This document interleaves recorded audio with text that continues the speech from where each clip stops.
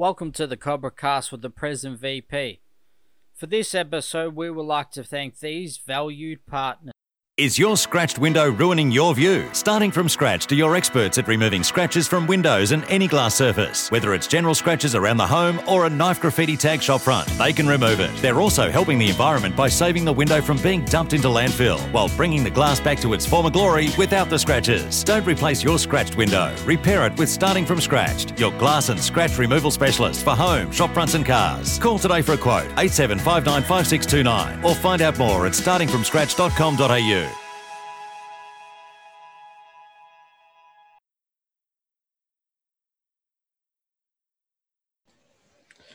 All right, welcome to the Cobracast with the Prez and VP. I'm the host, Ricky Rifty, the Prez Logan. Got my co-host, Ricky Dog VP Ettridge. Welcome to the show and welcome, Dog. Mate, grand final week. I'm excited.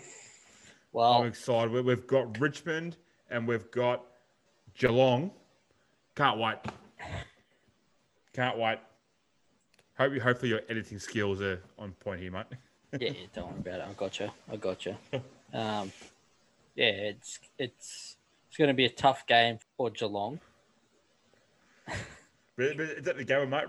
Richmond actively seek to get away from the Gabba for their semi against the St Kilda. Let's bloody hope so, because the second after that freaking win they had against Port, and I tell you, they didn't look world-beating impressive. Like, Port bloody gave them a bloody good run for their money and put up a huge fight, and it was a low-scoring affair. And mate, people are carrying on. Like, it already started. Now, you know how much I love my social media. I'm the guru at the club for our social media. The game finished last night. I've turned the kennel TV off behind me, turned the lights off, jumped into bed. Normally I spend a good, 10 to 15 minutes on the club's social media before I go to bed, make sure I've answered all the clubs from around the world, and the AFL players want to jump on the Cobracast. Open up Facebook and shut it down within the space of 20 seconds. Couldn't handle it. And yes, I understand they probably are deserving of the accolades and the supporters of getting excited, but as we've spoken about before many, many times in this podcast, mate, I can't do it. If Richmond win the grand final, win the premiership in 2020, worst year ever. Like, there's no, 20, it hasn't been a bad year. Nothing really bad has happened in 2020. So if Richmond win it, mate, it'd just be the worst. It's been a pretty good year. And let's be honest. But again, there's supporters. If Richmond win it, the supporters would be claiming, mate, it was the hardest one to win. If they lose it, they'll be like, oh, there's a bloody asterisk to it anyway because, it wasn't played at the G and they didn't have the blah, blah, blah, blah, blah. So either way, we're losers. The only losers are non-Richmond supporters. Right? Okay, but I don't like to give Richmond credit, but a nice little snippet of an interview with Brendan Gale. I don't know if you've seen it. Popped up. I think it must have been last night. I come across it this morning, and it was back in 2010 on Footy Classified, and he said within 10 years, Richmond want to win 3 premierships and want to be the biggest club membership-wise in the country. Well, Gary Lyon, the bloke you wouldn't trust around your wife or your wallet, laughed at him. Pretty much. And Brendan Gale was turning around and going, that's not what you want to achieve. You shouldn't be here. So I watched it this morning. I'm like, I don't want to say it, but even though they don't win it, they've pretty much proven themselves. They've got 100,000 members. I don't know how many of them are actually PEP memberships, which shouldn't count. But they've pretty much achieved what they set out to do, which people that shouldn't be in the media anyway laughed in their face about. So you've got to give credit to them where it's due. Unfortunately, it hurts I feel like I need to have a shower now for saying that.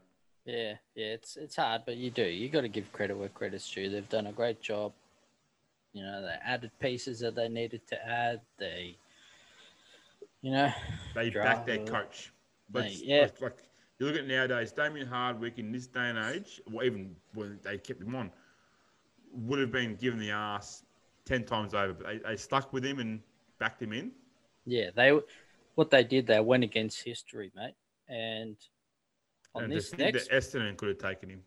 And on this next, with this next podcast, so we're talking to the blokes. They're all about history of the game, because that's all they do, mate. They talk about the history of the game.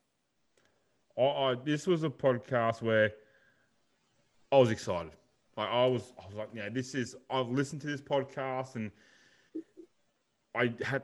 You're not much of a podcast listener, as we mentioned in the episode, but you actually even gave it a listen, and you were exhausted. Like, the information, like as we mentioned, like we used to do information for these countries we're visiting, and it got too much for us. And like these blokes and women with Moz, they work their ass off, and they give some history. I tell you, and we figured what better way to Wednesday before a grand final, instead of going back to something that was recorded months and months ago, go to something that was recorded very, very recently.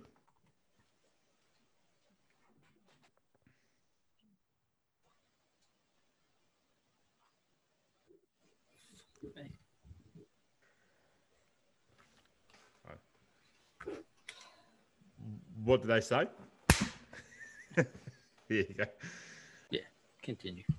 I don't know where we're at. Sorry for the interruption, mate. I just had a cat trying to destroy my computer, mate. But all right. I thought you'd get on the way back machine to call a premiership captain. Sorry, I thought no. The boys are giving you the machine. But anyway, I was getting ready for Port Adelaide to challenge Richmond again or something. Issue a challenge or. That's call back. I like it. Call back to anyway. This podcast, this episode of the podcast, I was excited about. We've spoken many times about trying to come back to a bit of Victoria and speak to the locals, and I figure, what better people to speak to than blokes that they're literally their podcast is the history of the VFA, VFL, AFL. Like, yeah, well, it's like the thing is they're not even up to the AFL now, so. No, they're barely halfway through the VFL. But they're 1951 was their latest episode. The next one coming out will be 1952. So that's the thing. Mate, give some context. Sandown's not even here yet. Like, this footy club is still not here. But this is a podcast where each episode is 1 year of football. And how long's football been going for? Well, they started back when VFL started, 1897. So they started their episode 1897, right? There's no bloody internet known to 1897. There was no, you can't. They also found out that some of the information they were getting was proven to be false because, a lot of this stuff gets fluffed up a bit. It gets a bit made up. So if you're watching the video version of this, Tim shows the books that he gets his information from, and I had both the books when I was a child. The day that I learned out that 100 Years of Football book was pretty much a complete fabrication, I cried. It was just like my whole life is just... Childhood just... My childhood was ruined. Like, I thought here I was the smartest person in the world, footy-wise. It's like the day you find out that there's actually somebody inside the Big Bird costume and he's not just a big bird. Wait, what? I beg your pardon. But no, we had Coops and Tim on. We went to have the Casman. I wanted the Casman on because I wanted to find out about the edit. He likes to. Back in the early days, he'd be like, "Can we edit that out?" And as somebody that's constantly sitting there going, "Hey, Riffy, edit this out, mate. Make sure you edit this out." I wanted to understand how someone who does the editing does he actually edit it out or not. But we just a bit more something a bit different for grand final week. You hear about Crap Watch and McCracken Award and it's. But I'll tell you what, this is what you got to do. All right, it's week of grand final. This is coming out Wednesday night. So Wednesday night you're watching this or you're listening to it Thursday morning.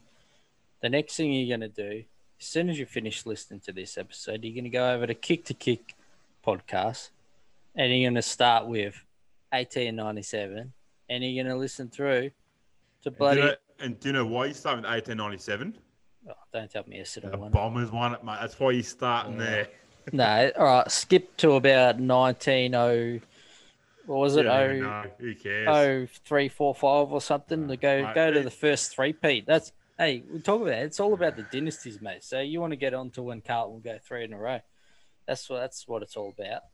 And then when Essendon go 4 in a row, you don't worry about that. You just skip those ones. But I mean, Collingwood went 4 in a row, mate. Essendon went 4 in a row. We never that good. But no, these boys, like, the effort these fellas put in is just it's incredible. And we've got about 1951, so in about 11 years' time, 9 years' time, there'll be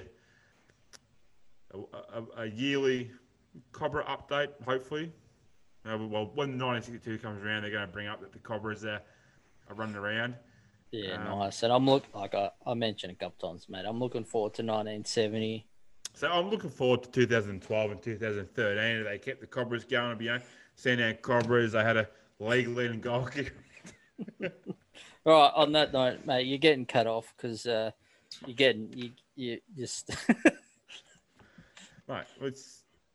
I don't know what your problem is, mate. What's wrong?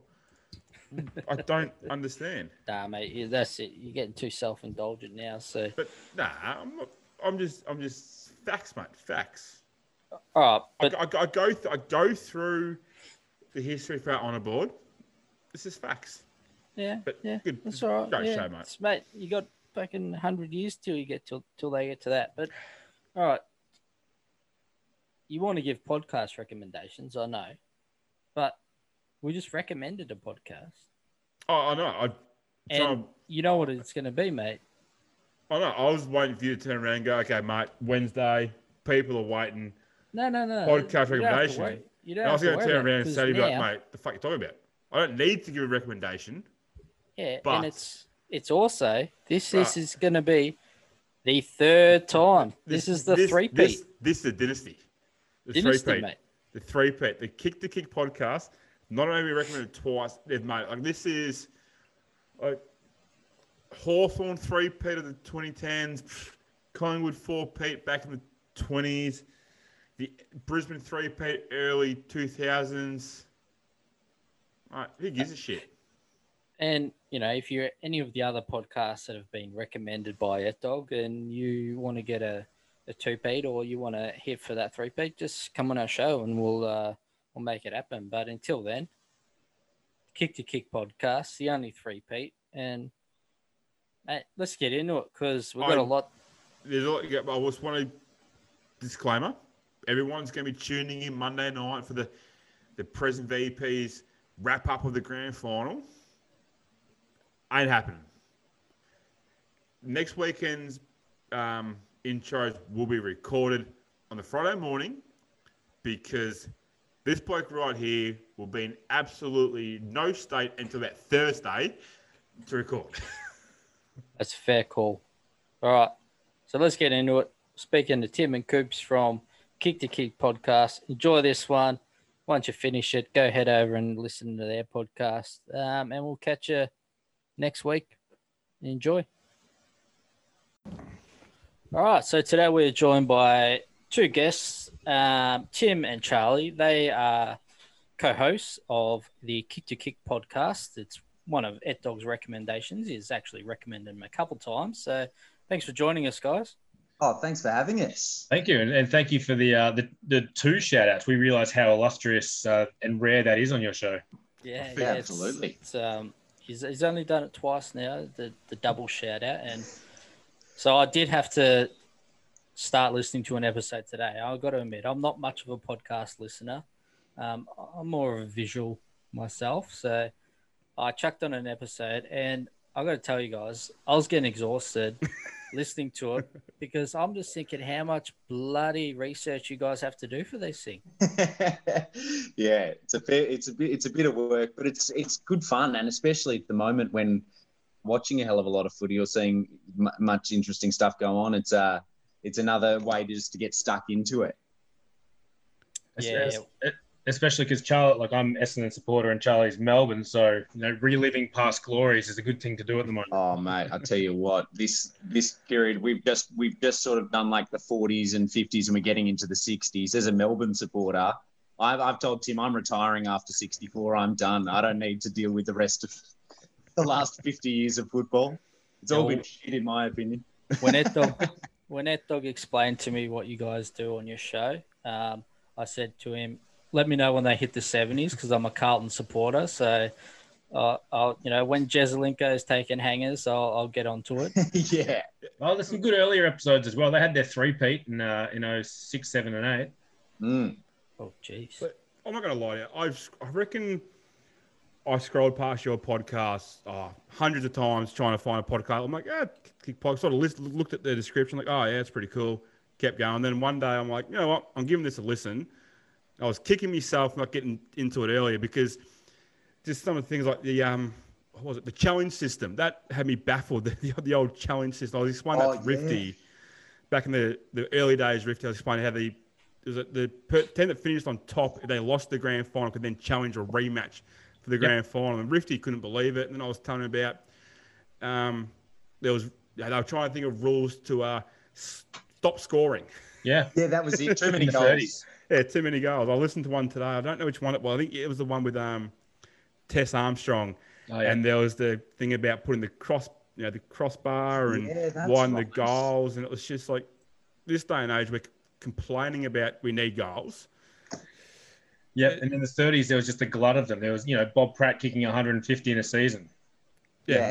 All those guys. Yeah, I think there were 3 guys that kicked over 100 that year, weren't there? It was just something ridiculous. It was incredible. Yeah. It was something I definitely wish I had have got myself stuck into earlier. But let's find out about yourself. So you guys mentioned that, Tim, you're an Essendon fan, and Coops, you're a Melbourne fan. So, how did you guys come to support that team? After you, Timmy. I was, handed down from family to family. My granddad was a Bombers supporter. I went and watched, Reynolds and Coleman back in the day. So filtered down to my mum and then to me as well, which I've then forced my eldest daughter to do that as well. Yeah. That might be punishment at the moment, though. I'm not sure. Don't worry, mate. My daughter's just turned 3 months old, and I think within the 3rd day of her being alive, she had an Essendon jumper on, and I think we won that game, and then from there it was like, yep, lifetime disappointment for you. Sorry. Nah, surely we're on the uphill now. We've gone through the hard times. Very, very slow climb uphill. Yeah, tell me about it. Very similar with me. It was never really a choice for the D's. It's a family.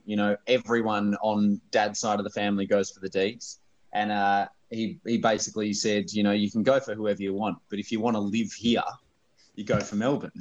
That was the exact words of my father. Yeah. So I mean, there's been plenty of ups and downs since. Well, I'm 86, so over the time watching us, yo-yo up through the late 90s and early thousands, and then get flogged by you guys in 2000. That was a lot of fun. But it's a part of the joy is going through the down times as well. Because if you're not there for the down times, what's the joy in the ups, right? 100%, man. It's too many bandwagon supporters these days, and absolutely, there's way too many Richmond jumpers at kids' schools and stuff. And I think 5 years ago, these kids wouldn't have been caught dead wearing a Richmond jumper. They would have been Hawthorn supporters then. Exactly. But it's good to see that, of our generation, I'm 84, so I was the same. My old man, you go for Carlton. My whole family went for Carlton. I got one cousin that decided he's going to be the different one. He is a ranger, so he decided he was going to go for St Kilda. So where'd they ship him off to, mate? He's all right. He's just misguided, but yeah, he hasn't had much more joy than us anyway. So no, exactly.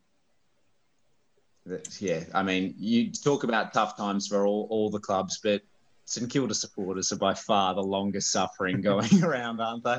And look, your drought's longer though, Charlie. Yeah, it's true. So I could sit here and feel sorry for St Kilda, but as Rifty will agree with, our club is full of St Kilda supporters, and if they were to be successful, I think I'd probably leave the club because it become unfucking bearable. It is just they win one game and it's they're putting multis on. They're going to win the flag and it's what frustrates me about St Kilda from an Essendon perspective is the fact that early 2009, 2010 they were in the grand final. They bottomed out. I think they took out a spoon, and now they're back in the finals. And that whole time, Essendon has just been in that 12th to 8th position, doing nothing. It's good fun. Yeah, well, see, it's even worse for me because we've had the last few years. It's a bit of a tradition. There's a few of us that go for Carlton, a few of us that go for St Kilda. So we go to the Carlton St Kilda game, and we haven't won one of them that I've been to. So not only do I have to sit there with these unbearable wankers and watch my team lose, the only joy I get out of it is we have $5 bets going. So we bet on all random things during the game, and I'm pretty sure I'm up a fair bit in $5 bets. So yeah, good. You got to find those silver linings when you're a Carlton supporter. Yeah, of course. One of the things, like, we were going to ask who your favourite player is as a kid, but I want to go deeper. Because you guys are doing all this research and, you're going way back to the start. If you want to go sort of every 20 years, 30 years, whatever, I don't mind. But who would you say would be like the Gary Ablett of the 30s or the 40s before there was a Gary Ablett? Who was that guy back then that would have been the GOAT of the game back then? I reckon in the times that we're talking about, like we sort of in the period that we're kind of up to leading in, Dick Reynolds is just a phenomenon in the game. Like you lead up three Brownlow medals, and that was in a 10-year gap where Essendon was absolute rubbish. Took over as captain coach, took them to like 8 grand finals for 4 premierships, state captain, best on ground in the 42 grand final. I think it's just insane. Yeah, just an absolute freak. And he was he sort of modelled himself on who was earlier, who we were talking about before. Who went back to the waffle? I don't know. When Dick went and saw him when he was Hayden Button. Hayden Button. Sorry, the name just sort of disappeared from my brain. Yeah. And like before the lead up, obviously as a Melbourne supporter, wasn't as on top of Dick Reynolds' rap sheet. So like in the lead up, we were talking about who was better, Hayden Bunton or Dick Reynolds. And I was like, Hayden Bunton's just like the cream of the crop. You can't get better. And then, Bunton leaves, goes back to the waffle, and Reynolds just, I think, surpassed him 100%. He was just, yeah. I mean, to be fair, Bunton won 3 more league best and fairest in Western Australia. That's true. For 6 in total, but he never won it. He played in 1 grand final, never won a premiership. Yeah. That's so he's sort of like the Charles Barkley that, was an all-star, just couldn't quite win the championships. And then you got Dick Reynolds as sort of the Michael Jordan, just getting the rings. And that's it, getting it done. I'd love to say Reynolds was 6 and zip, but he lost a lot of grand finals as well. It's one of those things you when you're talking about football or any sport as fans and you're sort of going, who was the best player you've ever seen, or who's been the GOAT, who's the greatest of all time? It's always the Johnny-come-latelys that come up. It's sort of, Gary Ablett Jr. or it's Dusty or it's whoever, he's the best player you've ever seen. And you guys actually going back through the history books and doing all this research, you could, Dick Reynolds, I've never heard of him. I didn't know there was such an accomplished player that's done all that back then. And it's amazing, like you talk, even the league sort of, in the earlier days, even the AFL sort of doesn't really recognise players from before colour television, really. So you talk about guys like Dick Lee, the goal kicker for Collingwood, early in the piece, and he was just an absolute superstar, but no one has kind of ever heard of him. He kicked, 700, 800 goals? Yeah. And most of them place kicks as well. Yeah, and was ravaged by injury late in his career, but he was Coventry before Coventry. Yeah, the first player to have a knee operation, I think, as well. Yeah, I don't know Yeah, if that's right. the milestone you want to have. I was a bit lost for words. I'm like, yeah, what do you say to that? Like, first knee recard wouldn't be exactly the most high-tech surgery back in the This day. is like 1910, 1911. He had a few strange ones. They sort of colloquially called his injury. He had big knee. They kept referring to it as, and we're like, what the hell is big knee? Like, how is that a thing? And we're not sure if that's where the term dicky knee comes from as well. Yeah, He had a dicky knee. Sounds. Yeah, I reckon it could. Why not? And he had another terrible injury, which was like the infection. He got some cuts in his shin playing, and because the socks had been like dyed naturally, the dye went into the cuts and infected his leg.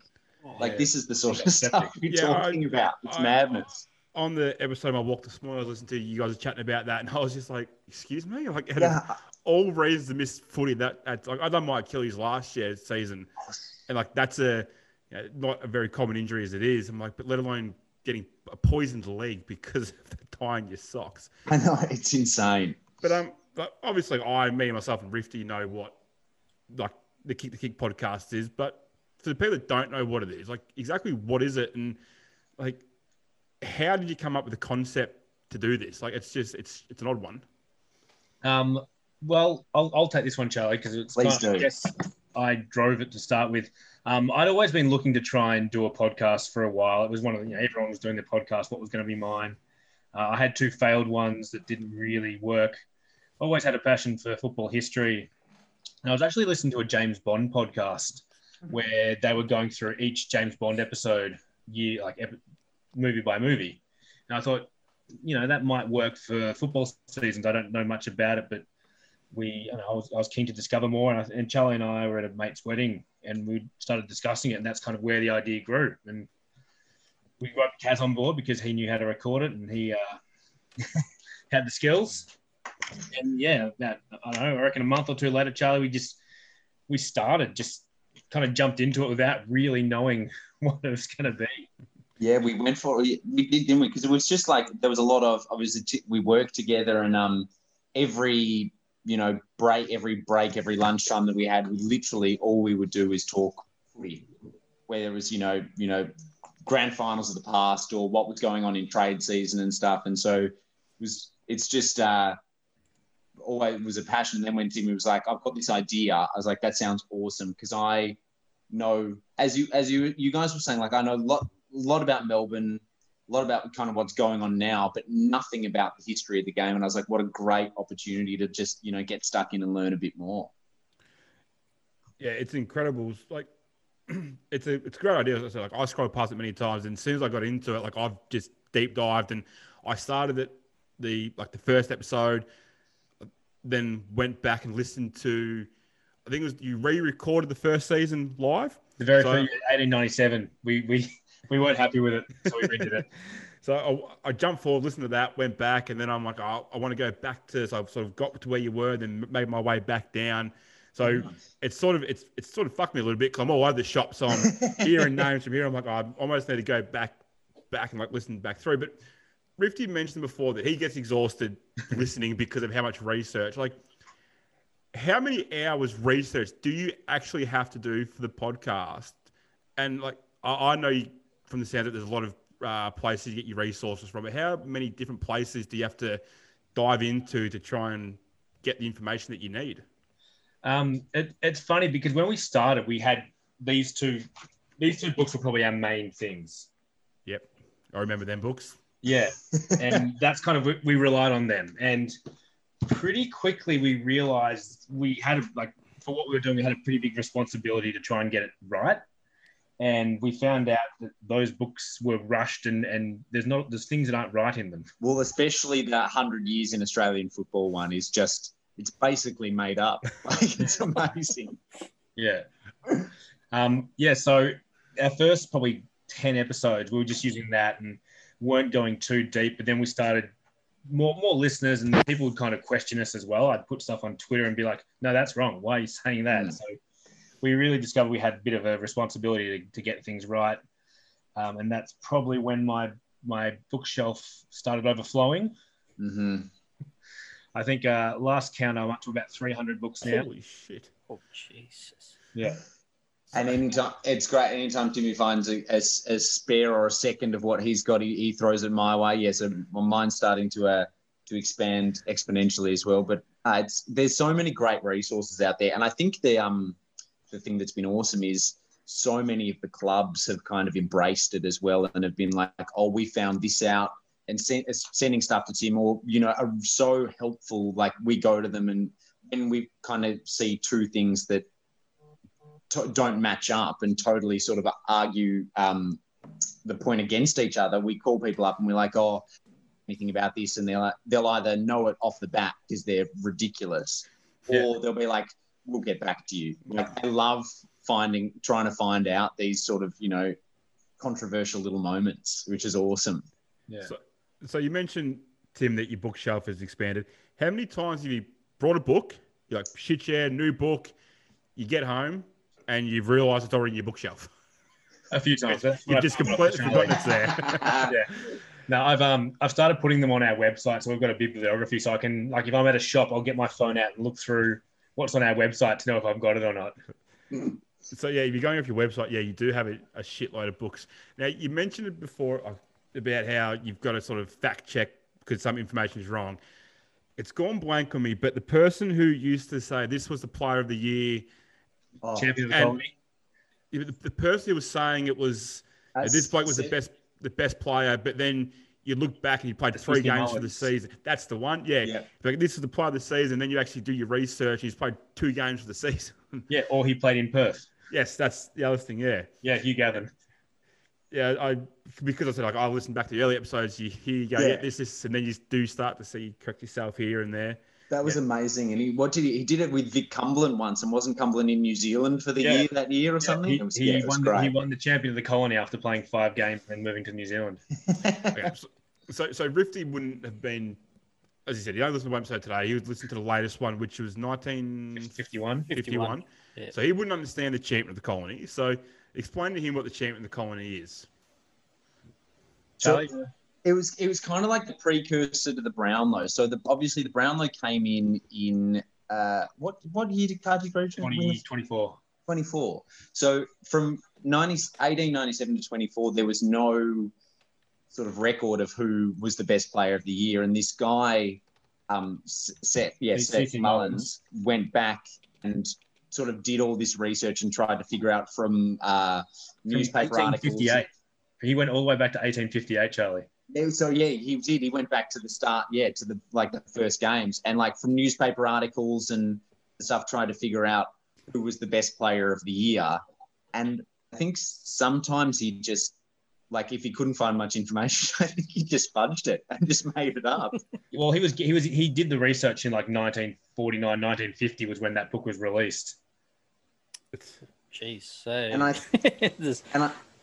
I think the amount of work he put in, no one else was willing to do that amount of work, so they just accepted it as gospel. Yeah.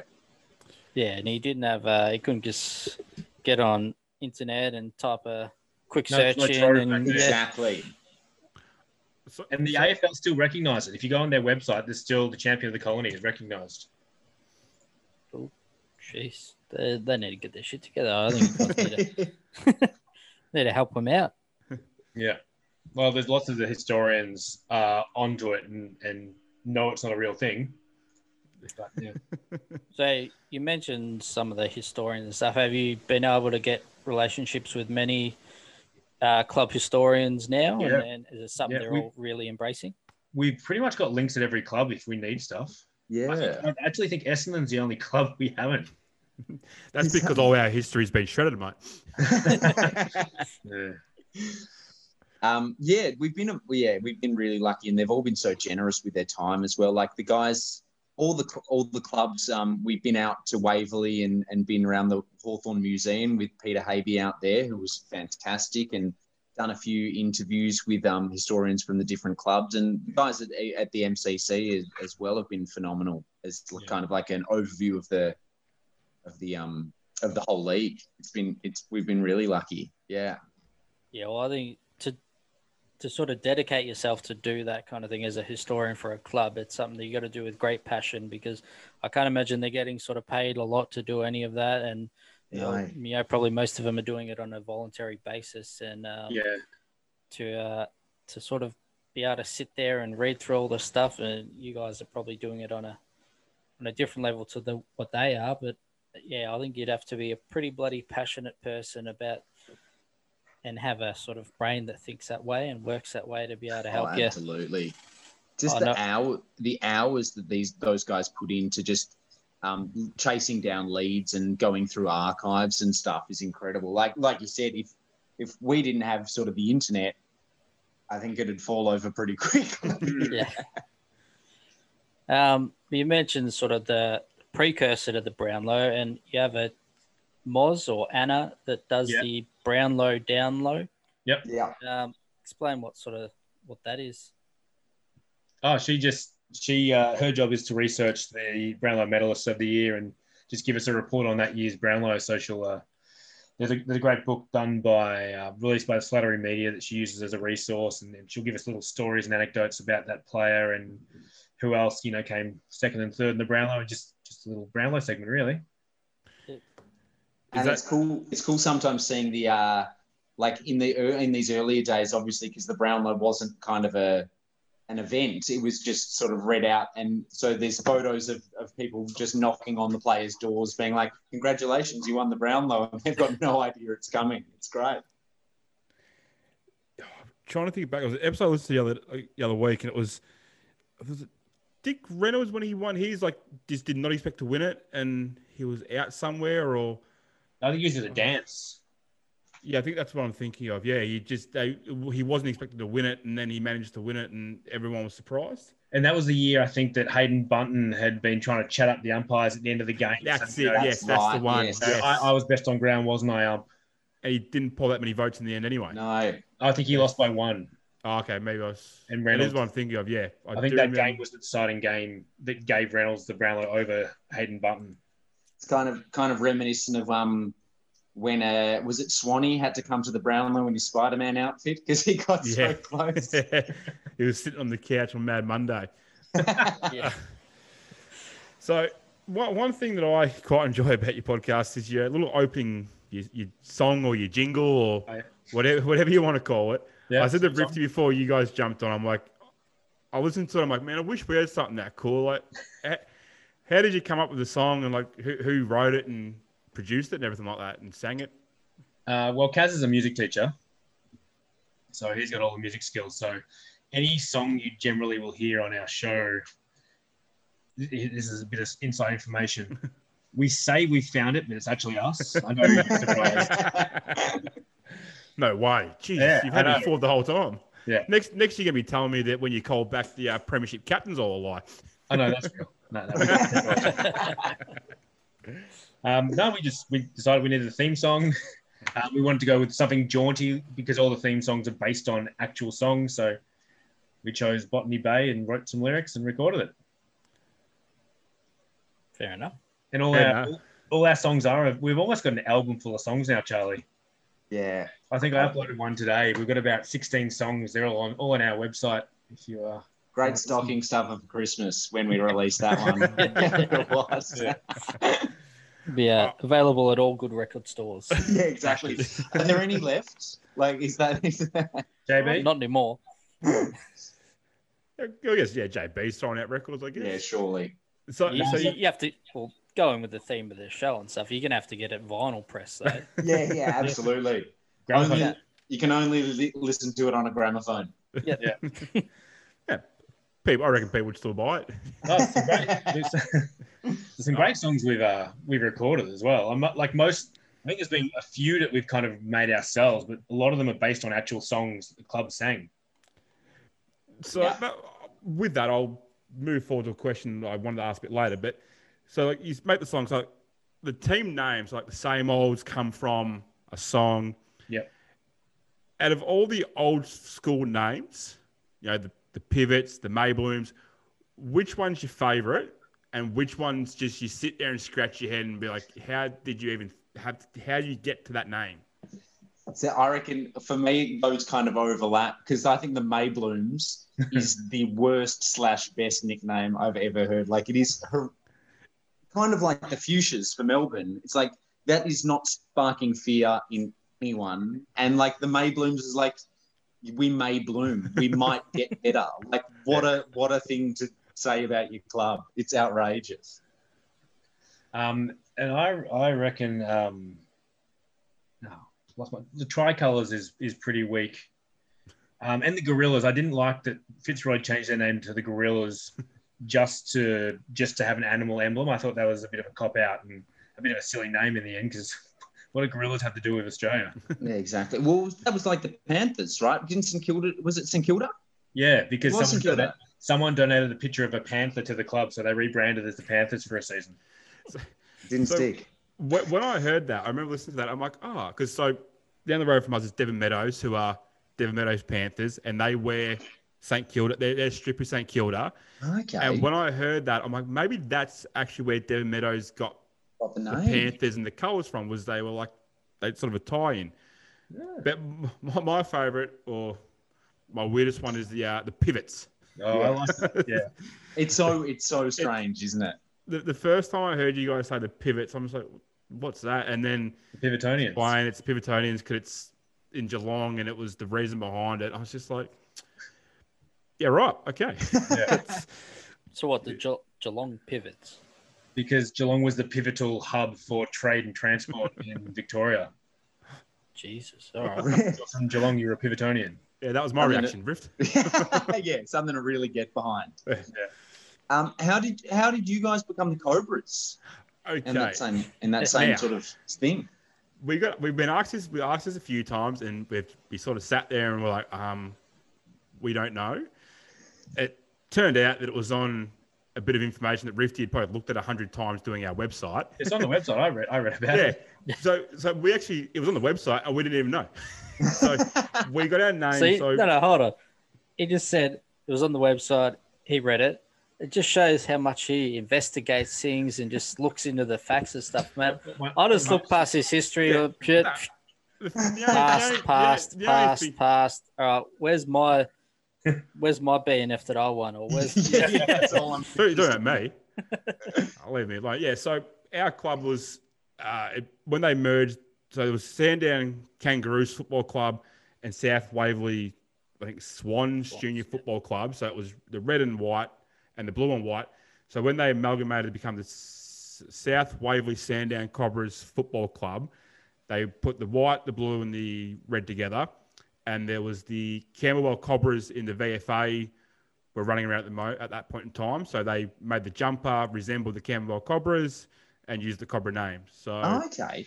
Yeah, like we only found that out. Well, I only found that out this year.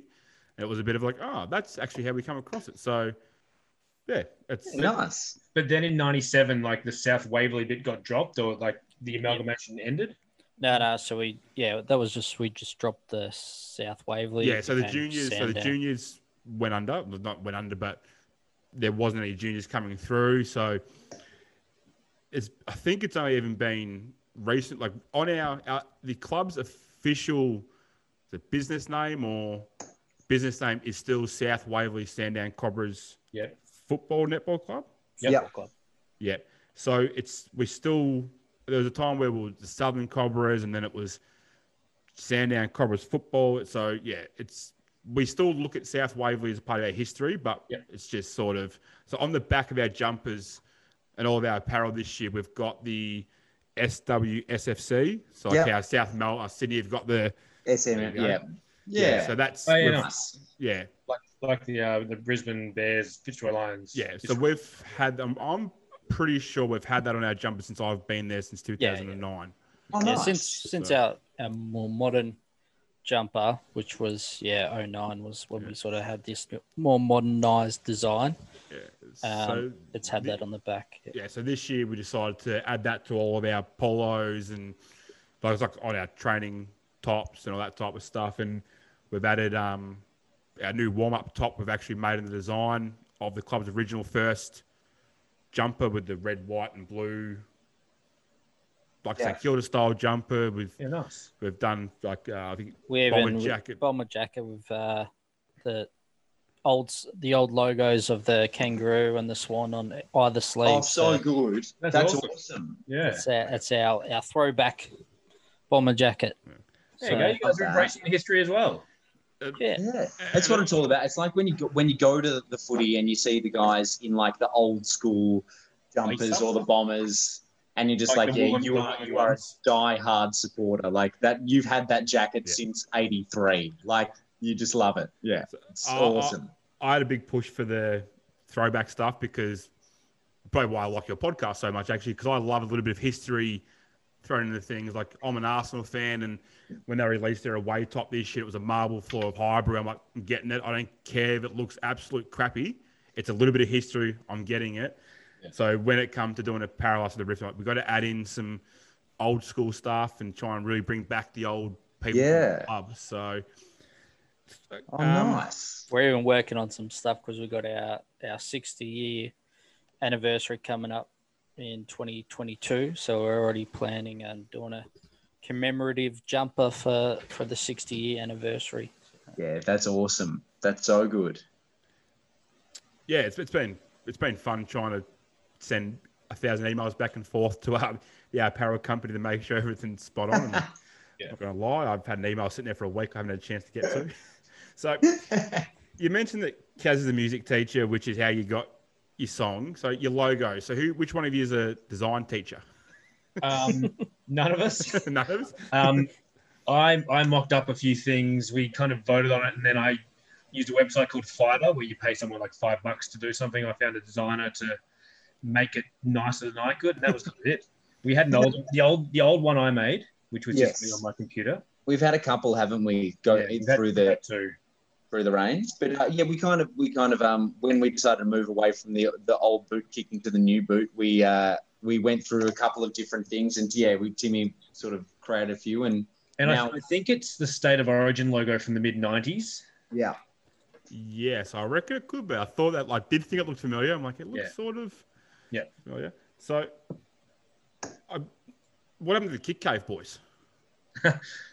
There's a few things we started with that have just fallen by the wayside. I think the first 3 or 4 episodes, we had this whole plan of Kaz was going to end each episode with some special thing, and we were going to throw to him. And he just was never organised, so we never did. We did it twice, I think. And we also realised that our episodes were getting close to 2 to 2.5 hours long, and we're like, okay, we really need to cut this down, otherwise people are just going to, There was an episode we had Brett Bartlett on to talk about Richmond, and he just had such incredible stories. We just kept going and going, and that's when we realised we probably should cut them down a little bit. I'd forgotten about the Kick Cave, and it wasn't until I was just going back through today to make sure everything covered. I heard it, and I'm like, forgot about that. I'll put that out, Charlie. I'll put that in our notes for our next one. We'll bring it back. Absolutely, bring it back.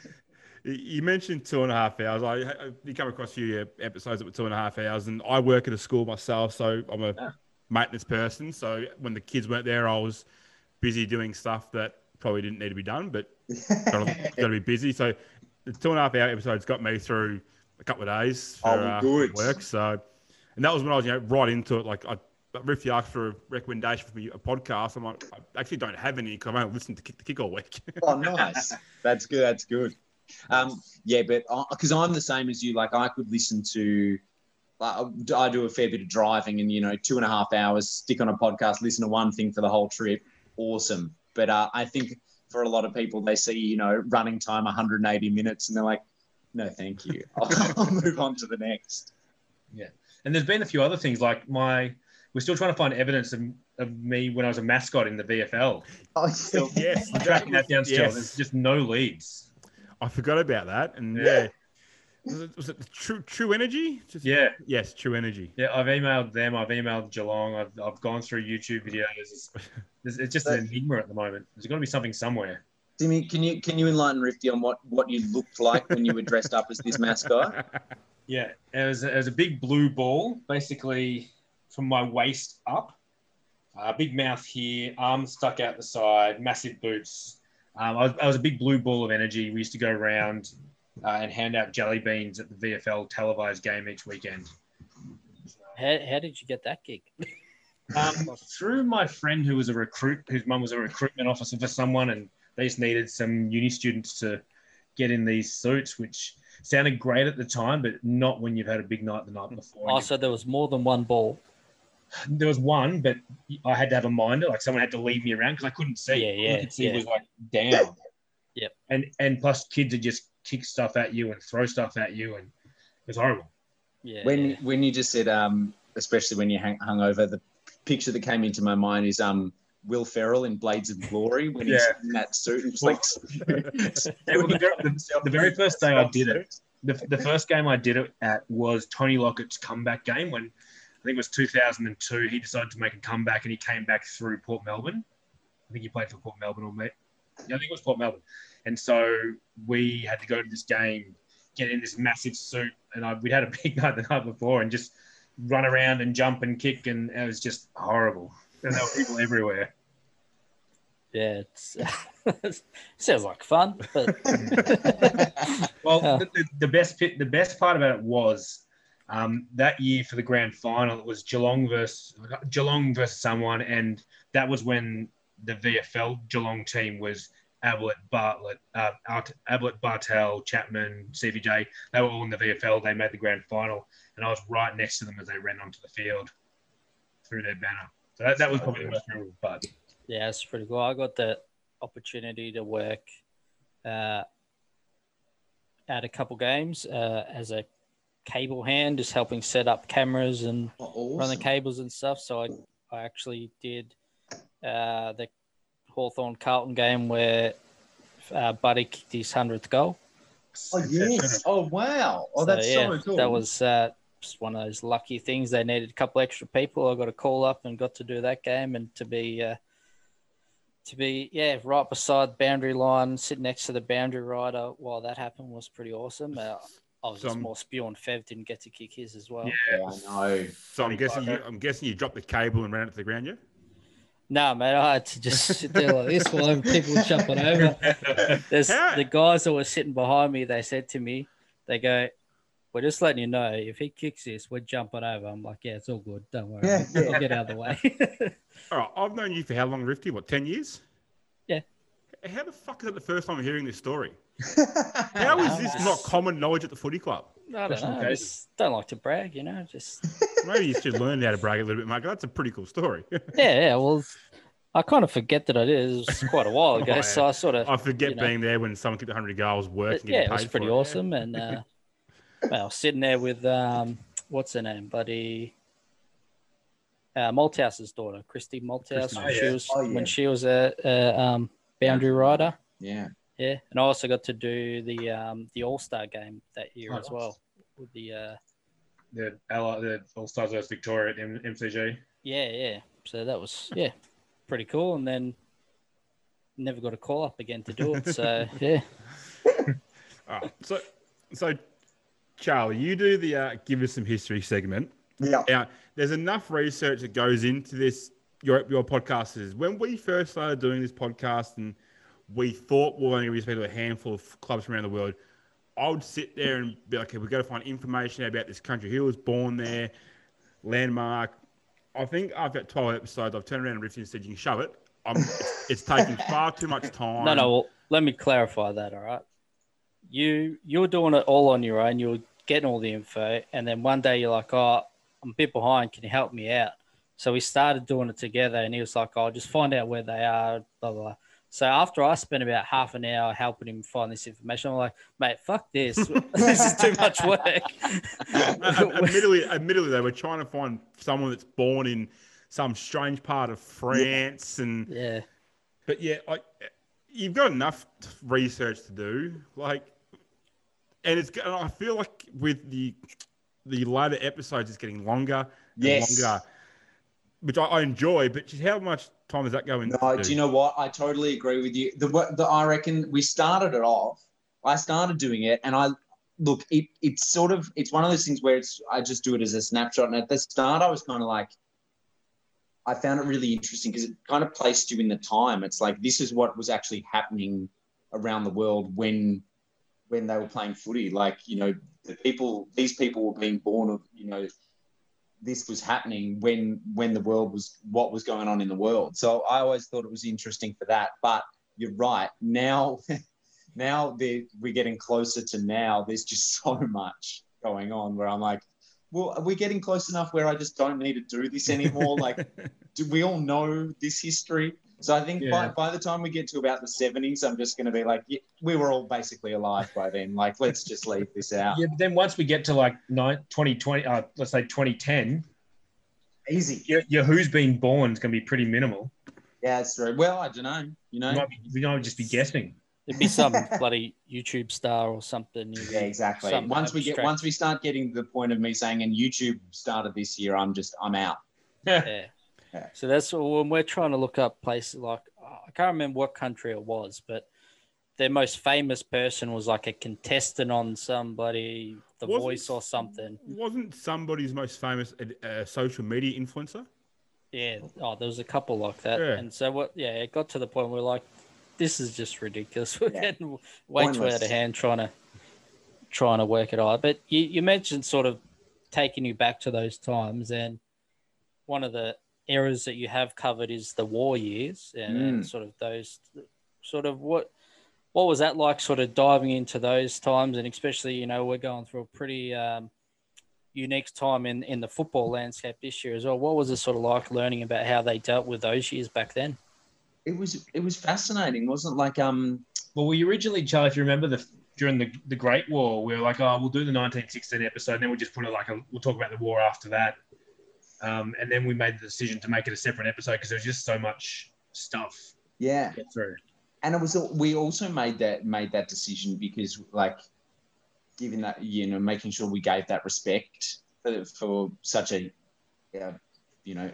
important part of the history of Australia. And I think we talked about it in those episodes and in the World War II ones that because we're a pretty young country, a lot of our history is wrapped up in our fighting in World War I, in Gallipoli, and in World War II, and footy and the AFL is such a big part of how we relate. You talk about the Anzac games and stuff like that. That is kind of a big way that a lot of people commemorate their understanding of the wars. So that I think it was really important to go through it. And we had Barb Cullen, who was fantastic and just the best source of information about all the players who fought in the war, and like all the amazing anecdotes you hear about players who went away and fought and then came back and played for another couple of years, but basically lost their best years of footy because they were at war. Or the Changi Brownlow, which was an amazing story that I'd never heard before. So it was really interesting, and comparing it to this year where it has been so topsy-turvy, and people are saying, oh, whoever wins the premiership, it doesn't really count. It's like, well, you go back to those years, four or five clubs didn't play. They were all over the place, but so you still count that. The VFL and the AFL always find a way of getting it done. We can't live without it.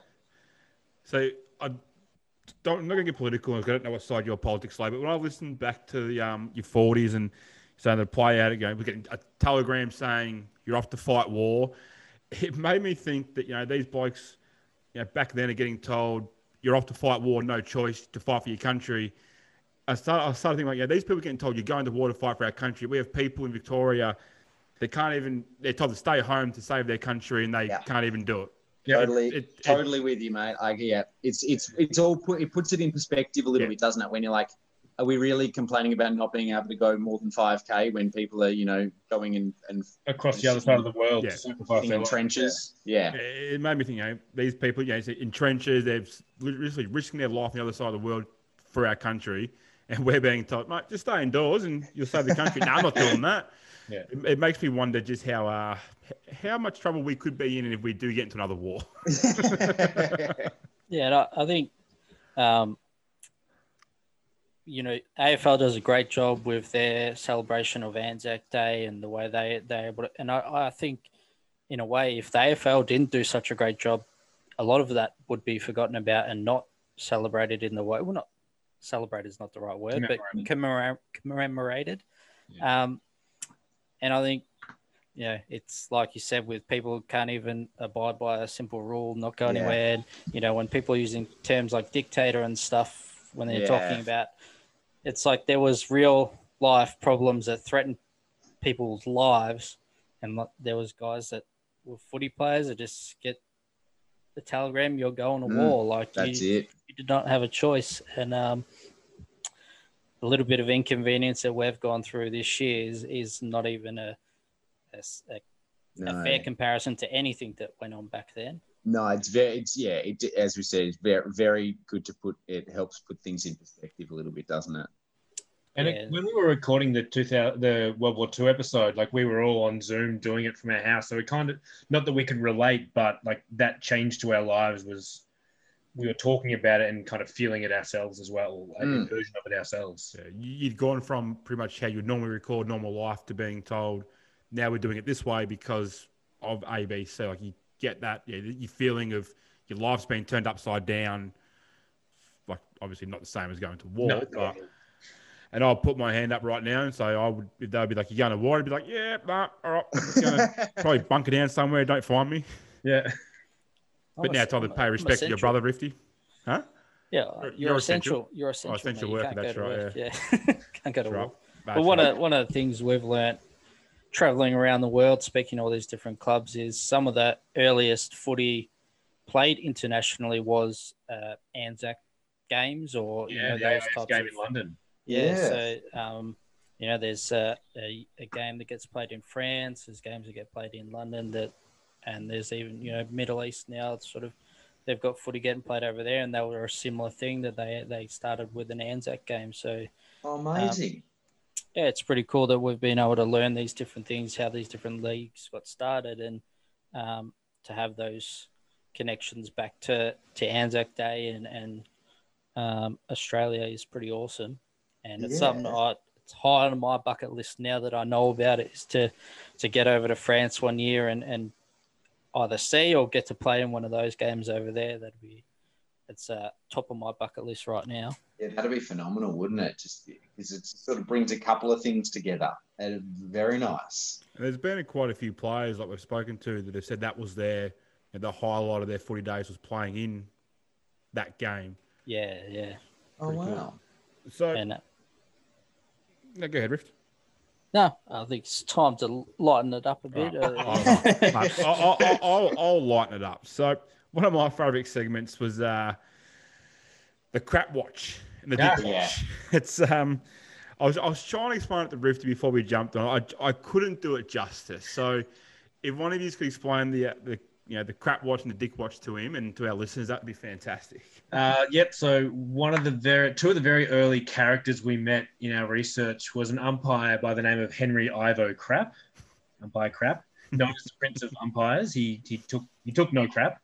And another one was probably the first kind of controversial footballer at the time, called Dick Condon, who was a Collingwood captain, but just caused dissension wherever he went.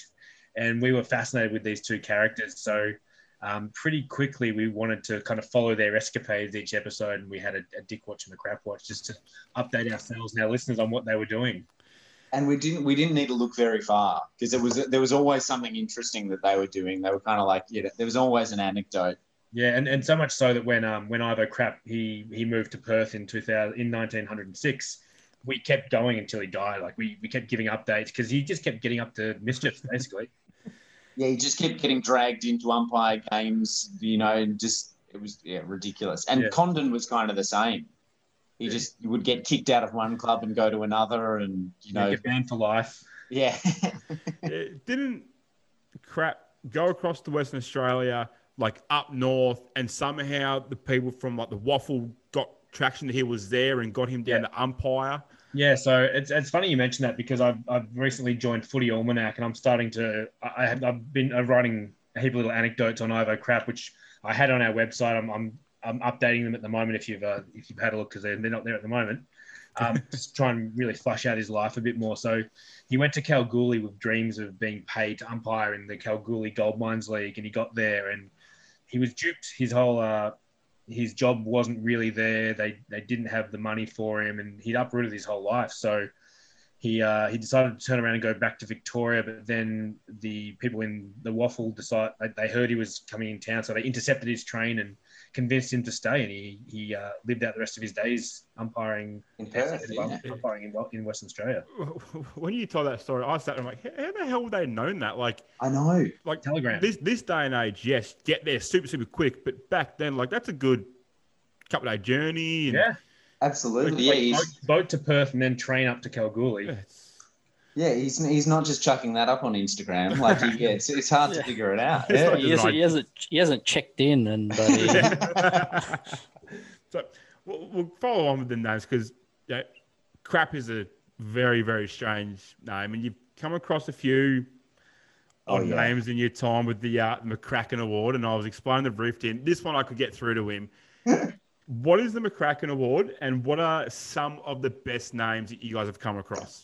So the McCracken Award was an idea that Tim came up with because we had so many just ripper names that we were coming across of guys that maybe played just a few games or played for a long time, and so we decided that at the end of every year, Kaz had to pick the player that he thought had the greatest name of the year. So we're talking about new recruits or potentially umpires or people coming along.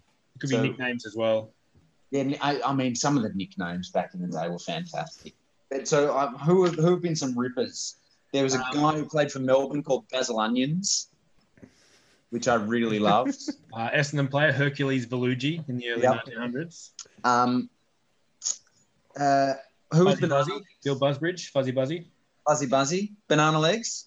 Yeah, Alan Hopkins and Kaz's favourite Jazz Legs. Jazz Legs Gambetta, yeah.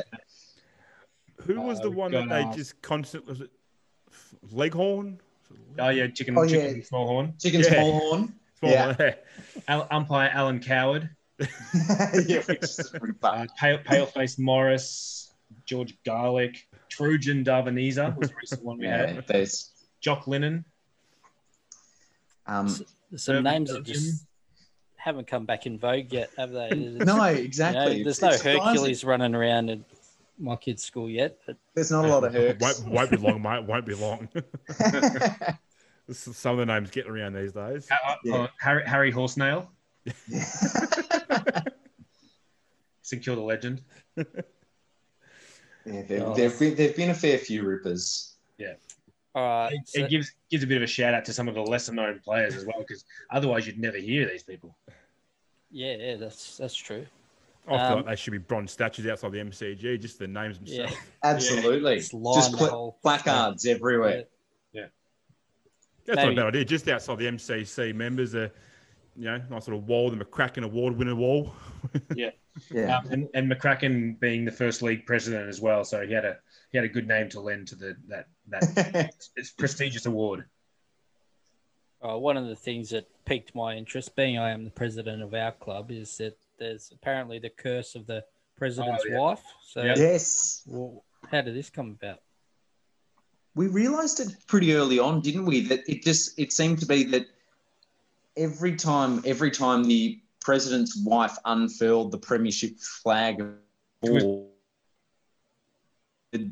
reigning premiers would get steamrolled by whoever it was. So it was a tradition that the president's wife would come and unveil the premiership flag in the first or second round.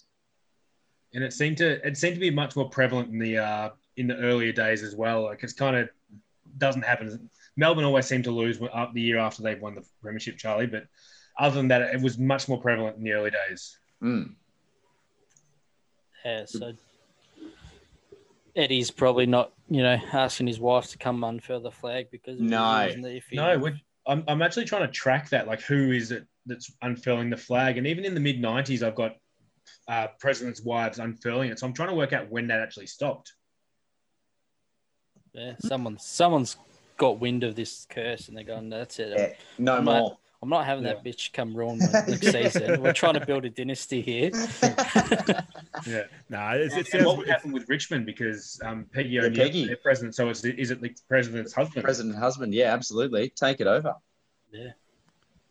Well, one of the things, in recent times where Geelong's had their dominance and then the Hawks and then now Richmond and Brisbane before that, sort of had every time a team wins a flag, it is always now about the next flag and how they're going to create a dynasty and stuff. And it's kind of, we're never settled with, oh, how amazing is that? My team just won the flag. It's always now about how many you can win in a row and stuff. So in your research, and, you know, you mentioned Carlton had a three-peat back in the day, a long time ago.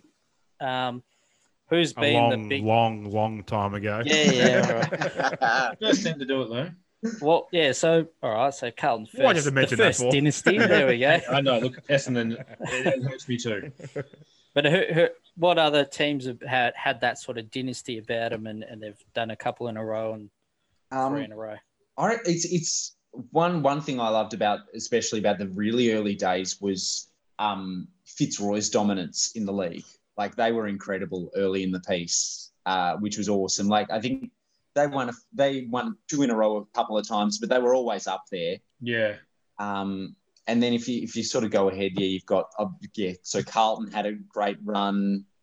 The Swans kind of did, but they were up there, but they only won. They only won 2 in 10 years. Yeah, but they made about 4 grand finals, and then you got Essendon. In the early 20s.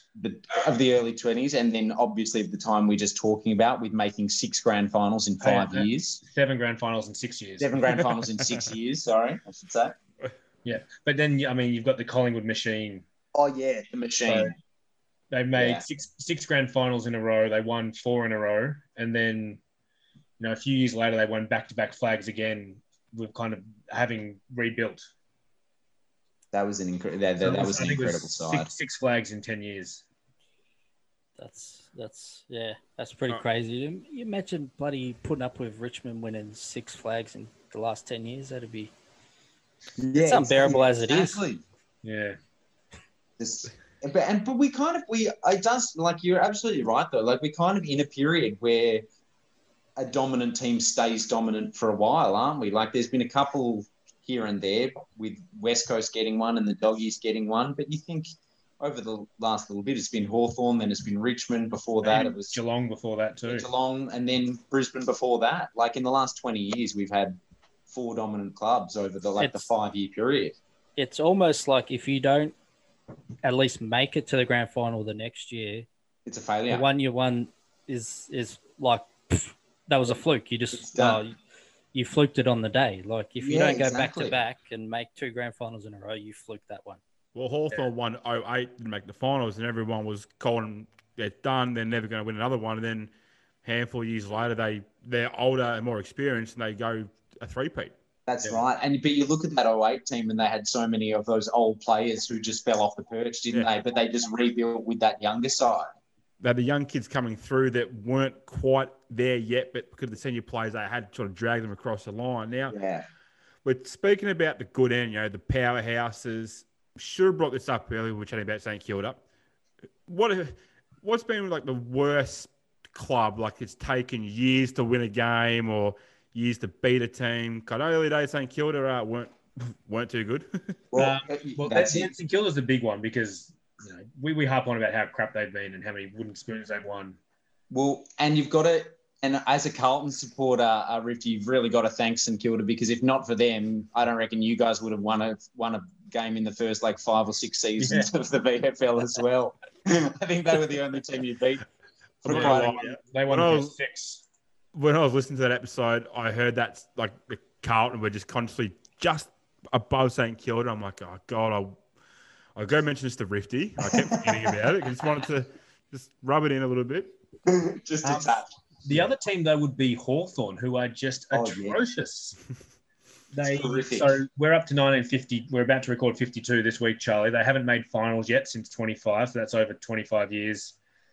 They've beaten Collingwood once, and they've won.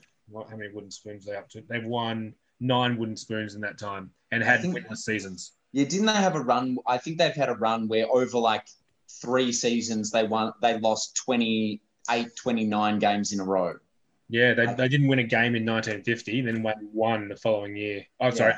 Yeah. Who else? I mean, the club that always gets forgotten, University. They were, they weren't around for long, but geez, they were terrible when they were. I was actually about to bring them up. Lost their last 52 games. Yeah. I was about to bring them up because University is a club that is forgotten, and I really only know about University from when I was a kid. You used to deep dive into stuff like that 100 Years of Football book. Obviously, now looking back on it, probably should never read it because it's completely and utterly a fabrication. But like, how bad were they? Look, it was not they of the two teams. So Richmond and University came in at the same time in 1908. And of those two teams, University was the better one for the first 2 or 3 years. The thing that stood in their way was they were a purely amateur team. They really prided themselves on the fact that no one got paid. Whereas across the whole league, no one was being paid legally, but there were plenty of what were they, T classes? The guys they put down as their jobs were, but just basically they were paid to play footy. They were professional footballers, and so they were all being paid under the table. But University had none of them, so they were fighting with one arm behind their back for a lot of the time. The other thing, Charlie, was they weren't associated with any suburbs, so there's no allegiances. Yeah. They were all students of Melbourne University. So if they had exams, they'd do exams instead of training. They had some fantastic players, some phenomenal players, and Melbourne kind of reaped the best benefit of them leaving, and we got quite a few good players off them. But a couple of the guys, and Timmy knows my favourite, Roy Park. Yeah. The little doctor. He's just like, he kicked so many goals. He kicked so many goals in a team that couldn't get the ball to him. It was incredible. Yeah, he won the goal kicking in 1913 in a team that didn't win a game. Jesus. How is that even possible? I don't know. That sounds it like mate. Mate, we won plenty of games the times you won your trophy. That's I'm surprised he didn't have his trophies in the back there. No, to be honest. They're over at the bar. He's reorganised his things, so his trophies aren't there. But good nowhere for him. They were too far back. Like I sort of need him like one over each shoulder. Yeah, absolutely. Just sitting there. Yeah, 2 goals. So, you mentioned before about things not being real, and I said about the way back machine. That's obviously a real thing. So, like, whose idea was that? And was it always you done the first cup? You're like, let's go with it. Was there a moment where you're like, oh, let's just sort of stop? Because when you first started, it was like sort of an afterthought of talking about the premiership, and then as it got going, it was like, we're not talking about the premiership anymore. Let the captain do it. So you've come to our podcast more recently. If you listened when they were originally uploaded, the first 10 episodes, we did something different for the grand final. But we went back and we edited them because we wanted to make a special edition. We came up with that idea, I think about 1909, because we came across an actual interview with the grand final captains. And so we recorded that, and we thought that was a good idea and a good way to tell the story of the grand final. So we started doing that, and then we went back and added them in for the other episodes. Well, that makes sense then. Yeah, and it was a bit of fun for us just to sit there and pretend that we just won a flag as well. It is pretty good when you get to ones, and I think it was the one where sitting there and the opposition coach or captain walks in, and that type of stuff. I do quite enjoy it. It's I get sort of like, here we go, this is fun. Well, there's always a couple of there's been a few where it's been stuff like that. Yeah, where it was who was it only a couple of years ago? Jack Dyer, came into the rooms after the game, and a few other ones where they've just gone in an uproar. Oh, there was one where Albert Thurgood comes over and comes in and takes over the interview. I was about to bring that up when Thurgood goes, "That's mine now, mate. I'm taking it." But the plan is though, like as we move closer and closer to this time, I mean, hopefully we can actually talk to the captains that are alive. That's what I'd love to do if we can. Yeah. Yeah, absolutely. I think the fact that you've sort of got connection with the historians of the footy clubs, like it could be a possibility. Now, I'm a big Twitter person, as I know the Kick podcast is too, and unfortunately, our good friend Albert Thurgood has had to disappear off Twitter. I don't understand why. I think it's just a storm in a teacup for no reason. But I'll explain to you later, Charlie. Okay. How good was Albert Thurgood? Because his Twitter account I didn't really get to begin with, and I sort of listened to the podcast. He was a good player. He was a phenomenal player. Yeah. We didn't sort of get as much opportunity to talk about him, his prime, because he was kind of already getting toward the end of his career by the time the VFL started. Yeah, so he'd played in Essendon's 4P in the early 1890s, and then gone to the Goldfields to make his fortune. Came back, won us the 1901 grand final, then kind of faded into obscurity. Well, there's the great anecdote though of when he got suspended. No, when he wasn't allowed to play in then Good Thur. Oh yeah, came and played, which is a ripper. It just changed his name for the game. Yeah. It seemed to be plenty of things with him that were just a bit. Like, didn't he write a letter to why he should be allowed to play? Yeah, because 1902 grand final, he got double teamed and tagged out of the game. And everything back in those days, Charlie, was, they must have been paid. There must have been bribed. This is it. Everything was a bribe.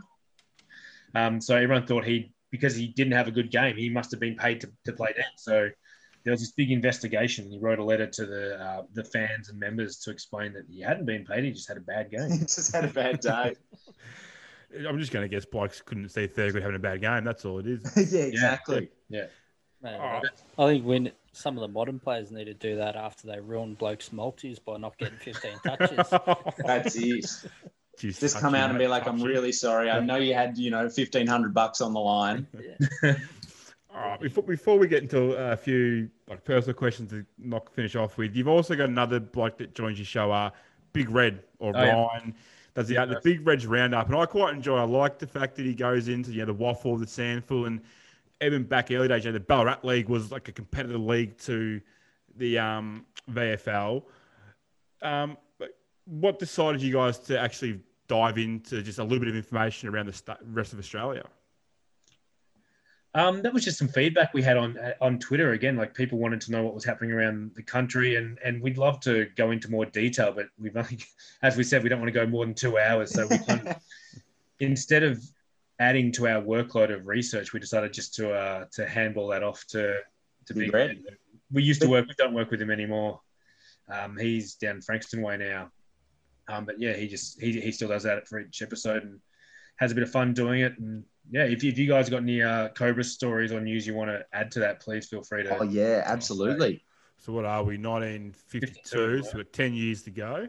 There you go. Special shout out for the start of the Cobras. Yeah, sure. I will go looking through our website, Rifty, and see what I can find. you probably got about 4 or 5 months before we get to the 60s. That's the other thing I'm sure you guys are asked this all the time. Like, what are you going to do when you hit the current day? Yeah. Then it just becomes a yearly episode. becomes fairly easy then, doesn't it?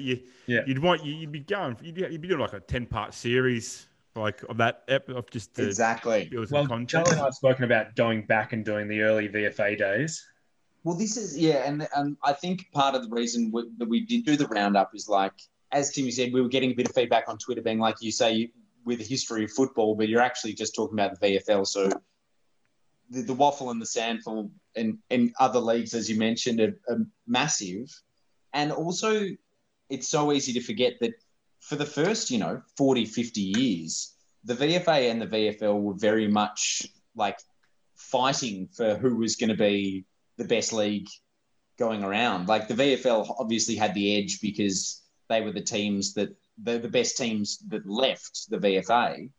But for a long time, players were going in between, them and clubs were in the VFA were as big as clubs in the VFL and stuff like that. So it's an interesting idea to just it's hard to remember that sometimes that the VFA wasn't just like the little league.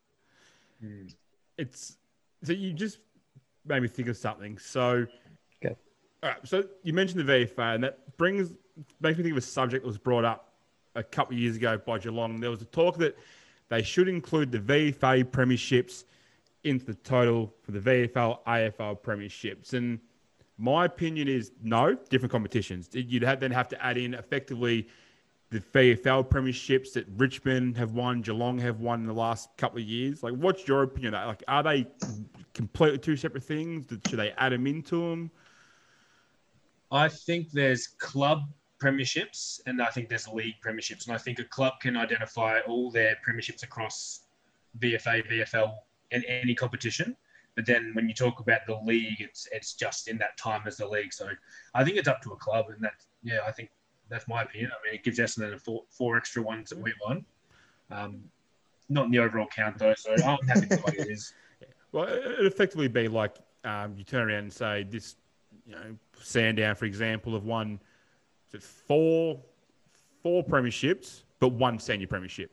So you're going to talk about, I sort of agree with you. You can say club premierships, because back then there was, add your reserves and your 18s, what it was back in the day, into that as well. That's how many premierships you want as a club. But league flags, stick to your 16 that the Bombers have won. I know you've got the same Rifty, so I just don't know why I tried to brag about that. Well, I think Carlton, if you include Carlton's VFA flags, I think they come out with one more. I think they might be on 21 and we'd be on 20. Yeah, they were very strong. Let's not count them then. Let's not count them at all. All right. So we're speaking about your podcast. Now, we'd like to find out, actually, before we go into a few more things that you guys have found through your podcast, like, have you guys played footy back in the day? Yeah. Or currently, sorry, even now? I played for a few teams. I played One Turner Devils as a junior. Then I moved out to Bayside to play for Bowie Sharks for a bit. And then 2015, I played for the Bentley Demons as well for one comeback season. 15 years after I'd retired, pretty much. I played when I was a junior, but not really. I love it, but I am a terrible footballer.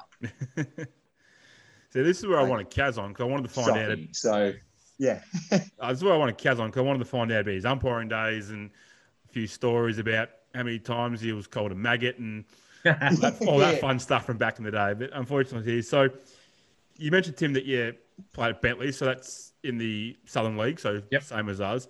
Yep. You're on your Kick to Kick podcast website is one of the best websites I've come across, not just for a podcast, but in general. Plenty of information. It says that in your comeback season, you snagged a bag, and then went down back. Yep. All right, I need an explanation how you're kicking a bag of goals, because as a full forward, that sort of irritates me a little bit, that you sit there doing the hardest job on the ground. Hardest job on the ground. Then you sent down and do the peasants' work down back. Well, this is what happened. I hadn't played football for 15 years. First game back, I can't even remember the team we played now. Somewhere not far from where I am. I kicked, 5 or 6 goals. Had an absolute day out, and I'd never been a full forward. I'd always been. I can tell you when a full forward, because you would have known exactly how many goals you kicked. It was 5 or 6, and 2 behinds. Well, maybe you are a full forward. Maybe. So I had a brilliant game. That was just a practice game. And then I played round 1 or round 2 was my next game. We started at full forward. We played, I think, the shittest team in the league. We ended up pumping them by 16 goals, but I didn't get a kick. I got a corky really early in the game and did nothing. And then there was about 4 or 5 games where the coach just didn't know where to play me. And then I slotted back into my usual position of fullback, back pocket, reliable defender. Yeah, that's fair. I don't know. They should have just left you there to begin with. That was, you were reliable back there and keeping blokes goalless. Like, I sit here and, well, Rifty likes to sit here and say that I'm a backman, don't do shit, whatnot. But backline is a pretty hard job to do. Yeah. Oh, I say that. You sit there and make it sound like I have no respect for backmen. You do. You have absolutely. I have zero. I have no respect for the backmen I've played on. Rifty, what position do you play? He utility, mate. Yeah, he was. We old-fashioned utility. Yeah, the footy club, we won thanks to TAC. TAC, thanks to TAC, we won $5,000 for the footy club for the work we've been doing, and he was on the radio with Bob Murphy and Andy Marr, and they've gone, "What position do you play?" And he's explaining, he just sort of fills the gaps, and they've called him Silk like Burgoyne, and he's Yep. just Beautiful. every time Running it with it. comes, every time he runs around footy trying to no longer Rifty, mate, call me Silk, and it's just That's a lie because we've traded once since that time, since that interview. So that's a flat out lie.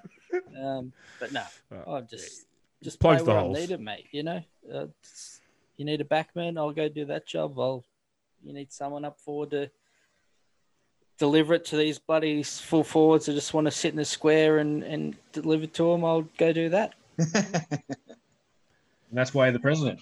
Yeah. That's it. Plays where he wants to now. Yeah. All right. So, before we get going, Tim, what number did you wear? It's one of my favourite things I love to know about somebody. I think it was, shit, I can't even remember. Like 22, I think. So you didn't... What was Barassi? No, 31. It was Barassi's number. 31? 31, yeah. Yeah, nice. I wasn't too sure if you had like a certain number that you tried to get at every club, or it was just whatever jumper you've got, give it to us. I was always one of those players who had long sleeves, though. I was a long sleeve. No issue here. I do love a long sleeve. It's just a shame that I get one that fits me, but or I throw it on, then by quarter time, like, oh fuck, I'm hot.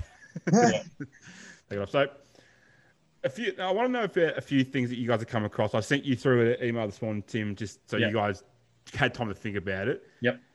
So I'm going to run through them. So out of every club that through the years you've done, what is the worst jumper a club has worn? And before we get going, Rifty, load up on your internet. Is it footyjumpers.com? I'll put the links in the chat if you want. Yeah, throw them in so that way Rifty can throw them up. I'm a big fan of footy jumpers. It used to help me back in the day where you used to play around and do your own footy stuff. So I'm fully aware of it. Yeah, I saw you guys awarded what I think was South Dublin the best footy jumper. I like their city skyline down the bottom. Yeah, there was a couple good skylines. Yeah, my worst one is Footscray's jumper from 1935, which is like a candy stripe, blue, white, and red with a bit of a bit at the top. Oh, it's all over. It's got a bit of barbershop quartet about it, doesn't it? Doesn't it? For one season. Just the B sharps or something. Yeah, they need like a straw boater to go with it. Yeah. It is our colours though, so it's not too bad. For me, of the older ones, it would have to be the year, I can't remember which year it was, but the year Hawthorn went opposite, and it was the brown with the yellow V. Like 1933. 33. It is the 1933 Hawthorn jumper. It's just a brown jumper with a yellow yoke. Hence the name, the Mustard Pots. The Mustard Pots. That was their nickname for that year. Yeah, ridiculous. But of the more recent ones, I think my least favorite. My least favorite would be the Melbourne one. I think it was about 2005, where we had like silver. It was long sleeves. It looked like a set of pajamas. It was horrific. Yeah, there was a pretty bad Hawthorn one. Not that long the Power ago, Rangers one. The Power Ranger the Power Ranger. Yeah, that was a shock. See, that was a shocking jumper, but in hindsight, that was a moneymaker because people wanted that jumper to be like, I've got the worst jumper in history of the game. No. This is Hawthorn's worst jumper from, I think it's a pre-season in like 95. Oh, yes. Yep. I haven't even opened it, and I can just see the pre-season diamond in the thing. I know exactly which jumper you're talking about. It looks like jockey silks, doesn't it? That one. Yeah. It's a shocker. Yeah, that's bloody. It's horrid.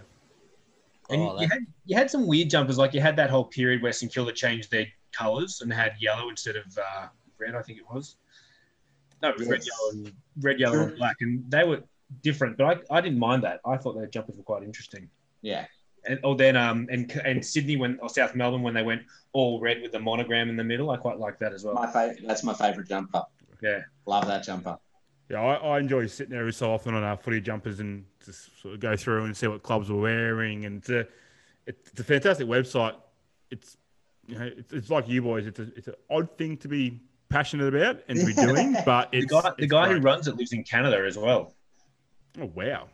Yeah, he's worth a chat if you want to chat to him. Yeah, I was going to say, I think that's sort of right up our alley because that's weird to be in Canada. Yeah. Is he Australian? Yeah, he's okay, Australian. yeah. He's So an he's a, Essendon supporter as well. okay, so he's a bloke that misses his footy being in Canada, so wants to do anything he can to I think so, yeah. stick with it. That's Mate, fine. he needs to go. Who was it we were speaking to the other day when the bloke made a footy field in his front yard? Oh, that was In Canada, wasn't it? Yeah, somewhere in Canada. These guys in Canada, they didn't the really Ottawa? have. Yeah, it might have been Ottawa. What is? Oh, one of them. It was either Wooders or Ottawa. They didn't really have a place to train, so this guy had a bit of land, so that him and his mates played polo on. Oh, yeah. And he said, "Oh, if you want to train there, I'll put up some goalposts." And so they put up goalposts and made a whole oval in this guy's bloody front yard, basically. I In the love middle it. of Canada. Imagine driving through Canada, the Canadians driving through, seeing these 4 posts at each end of this field. Yeah, clueless. Odd. All right. Well, what about which game do you wish you were there for that you've spoken about? So what's like that so far, only going up to 51 that you've done up to, what's the game you wish you were there for? God, there's so many good ones. Maybe 1910, the Bloodbath Grand Final. I reckon that'd be an interesting one. I'm surprised you didn't say Fred Fanning's last game, Charlie. Go watch 18 goals kicked against Kilda. Yeah, that wouldn't be bad. No, yeah, I reckon the Bloodbath would be an interesting one. Yeah. There's so many things that they talk about, but it'd be just to see it in person would be incredible, I think. I couldn't narrow it down. Like the 1903 grand final where Jared Brosnan missed a shot after the siren to win the game against Collingwood. Coleman's first game would have been interesting. Yes. Yeah. Or even like the 1908 Jubilee Carnival with like when Dick Condon was coaching New Zealand. There's been there's been so many rippers. What was that one? The goal off the little boy. Tim, you got to tell that story. That's hilarious. Yeah. So there's, I can't even remember who was playing or what the game was, but a guy kicked. He was going for goal, kicked the ball, and it just went errant. Hit a little kid in the head, and it rebounded through the goals, and it was called a goal. And it's known as the goal off the little boy. It's great. All right, so you mentioned about like which game you want to be at. Now, there's been some pretty unique off-field moments, including sort of on-field, off-field. The one where a player he spat on a woman and then he the president drove the woman home from the game. Yeah, it's Collingwood. Yep. Yeah, that's a strange off-field moment. If you could be a fly on the wall in any off-field moment you guys have covered so far, what would it be? And even a couple, because I feel like there's a lot there. Oh, there are so many, aren't there? I think was it after Richmond's first granny? Oh, yeah. When they had the lobsters at the town hall. Yeah, Barney Herbert. They had a bunch of lobsters at the Richmond Town Hall after the game, and they're all celebrating, and he's pulling them out of buckets, and he goes, "What are we going to do? Eat them alive." With the lobsters in the air. The lobsters in the air, which is a ripper. The other one for me probably is I'm actually just reading another book that Tim got that he's given to me called On the Take, which is about the cheating scandal in 1910 with a couple of Carlton players.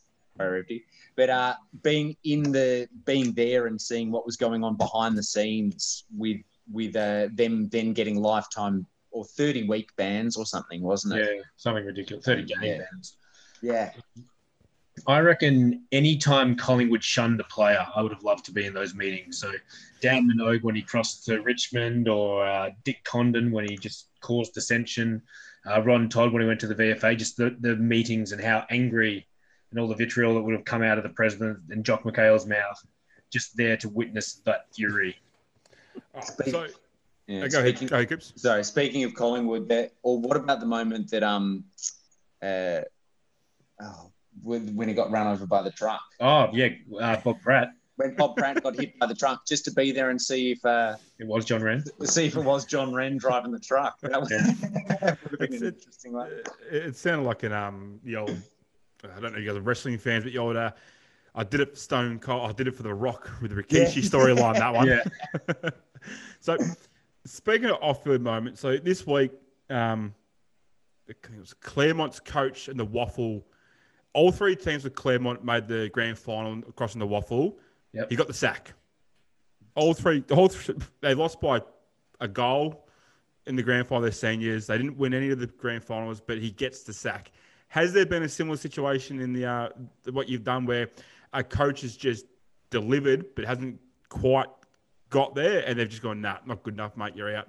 There's been interesting moments. I mean, Jack Worrell, who was at Carlton in the early days, got the three-piece and then got kicked out. He won 3 in a row and got kicked out the next year by his by players. They sort of just had enough of the way he was running things at the club. Then he went to Essendon and won 2 flags. Yeah. The other one that always sticks with me is Charlie Climo from Geelong, who only coached for the year. 31. Won a flag and then just disappeared. It was his choice. He never wanted to come back. And there's only 2 pictures of him in available. This absolute mystery. So he just never returned. But then Charlie, there's the Checker Hughes, who. What's your stat about him? Checker Hughes, yeah. So Checker Hughes, who went from Richmond and then came over to Melbourne, he retired or left the club. Left 3 different clubs after winning premierships. So he won at Richmond and then left. He won the flag at Richmond and then left and came to Melbourne. He won won 3 in a row at Melbourne and then left. And then he came back to Melbourne, won in 48 and then left again. So he retired on a premiership 3 times, which is incredible. But Charlie, the thing I find about all that whole coaching merry-go-round is it's no different to today. The same things were happening back then. Yeah. It's very much like, all that, just the chopping and changing and, The people challenging the board and overthrowing, people bringing in past champions from their club or other clubs. Like the same thing is continually happening. It probably gets even more prevalent as you're going on into the 60s, 70s, 80s, doesn't it? Where absolutely. And today, well, we love that. I'm sure you guys have listened to it as well. The Sacked podcast that goes into all the ins and outs of it. It's fantastic. Oh, it's a great podcast. It's been one of my recommendations. Obviously, it hasn't been recommended twice like you fellas, but it's got there once. It's so good, isn't it? And now I'm like just listening to the ins and outs of what was going on and just the egos of the boards and stuff that get in the way. Which is the same. Like, I mean, that stuff happened with Perce Bentley and Jack Dyer at Richmond. That's why Perce went to Carlton and coached them to 2 premierships while Dyer took over at Richmond. And still happening today. All over the place. Yep. It'd be great to have a Last Dance style doco, wouldn't it, of some of these clubs back in those days. There's a similar thing. I don't know if you guys have watched it, but how good is that? You know, the egos that were involved in behind the scenes and stuff, and you got, arguably the greatest player of all time, that sort of this little man syndrome sitting at the top thinking I know, saying I'm in charge, do what I say.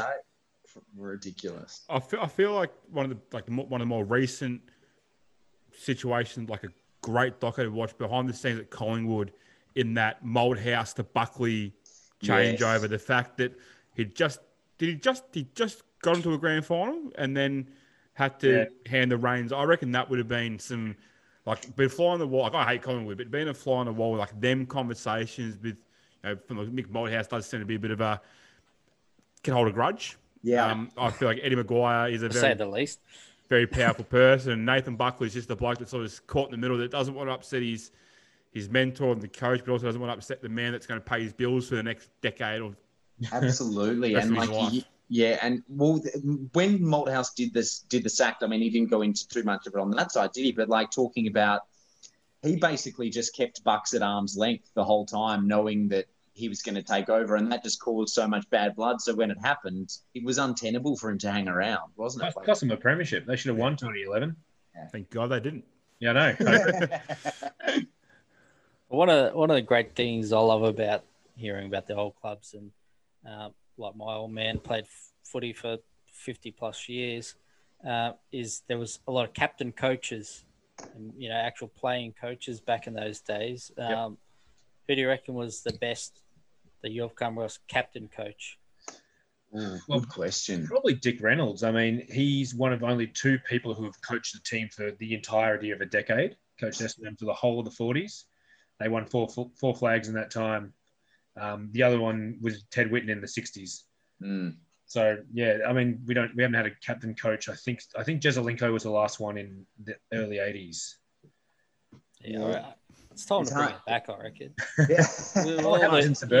All the COVID cuts you get to, paychecks are going to get cut. What are you talking about? Mate, Gold Coast Suns, 2024, Matt Rao, captain coach, guarantee it. Do it. Mate, wait till 2024. You got to give Stewie Jewies enough time to eat enough hamburgers up there. He's had enough hamburger. Yeah. All right. So I mentioned before about some of the weird rule change. Like they were trying to change the rule because there's too much scoring and whatnot. What is one of the weirdest rule changes or proposed rule change you guys have come across? So, I mean, the funniest one I reckon is when they first stepped away from the VFA and to become the VFL, they changed a few rules. They stopped the flick pass, the little mark, which is a ridiculous rule, but we won't go into that one. But they actually, as part of the thing, they're like, we're going to do a few things. We're going to get rid of the little mark and we're going to get rid of pushing the back as a rule. That lasted for 1 week because they realised it was an absolute shit fight. Yeah. So that's probably the funniest one, I reckon. And then the one that you probably harped on about the most, Charlie, was the way the finals were structured. Oh, yeah. The challenge is just the most outrageous thing ever. Well, even the sectional finals in the first, 7 or 8 years.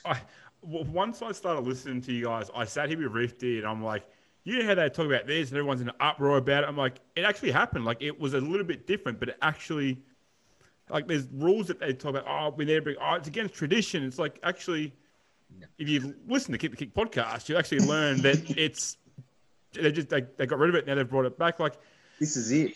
The tradition of the VFL and AFL is to tinker with the rules all the time. Like that's our tradition. Now, correct me if I'm wrong, but I'm pretty sure they did have the last touch rule at some point in time. Yeah. Yep. So I've always been, it's a stupid rule, this, that, and the other. And then, like, even though this is your podcast, I'm like, I'm glad they bloody got rid of it. And then over the last couple of weeks, we've been watching the Sandful finals, and the Sandful have got last touch rule. So unless it's like a contest where like a spoil or whatever, it's a free kick. After watching last night's game with Port Adelaide Richmond, I sat there. I've gone. They need to bring it in. It will take away so much, decision making and whatnot. Just bring it in. There's no controversy then. Yeah. If you guys could bring back one rule, obviously it's not going to be the challenge system for you Coops. If you guys could bring back one rule from any point in time, what would it be? For me, definitely, it would be a limit on interchanges, 100%. Yep. 10 a quarter. I reckon it would just open up the game massively. Yep. I think it'll make a huge difference. Okay. So they did have caps on interchange? They did have caps on it. No, they had, to start with, they had 8. Sorry. Yeah, sorry. No, they had no interchange. Sorry. They had no sorry. I'm with you now, I should say, yeah.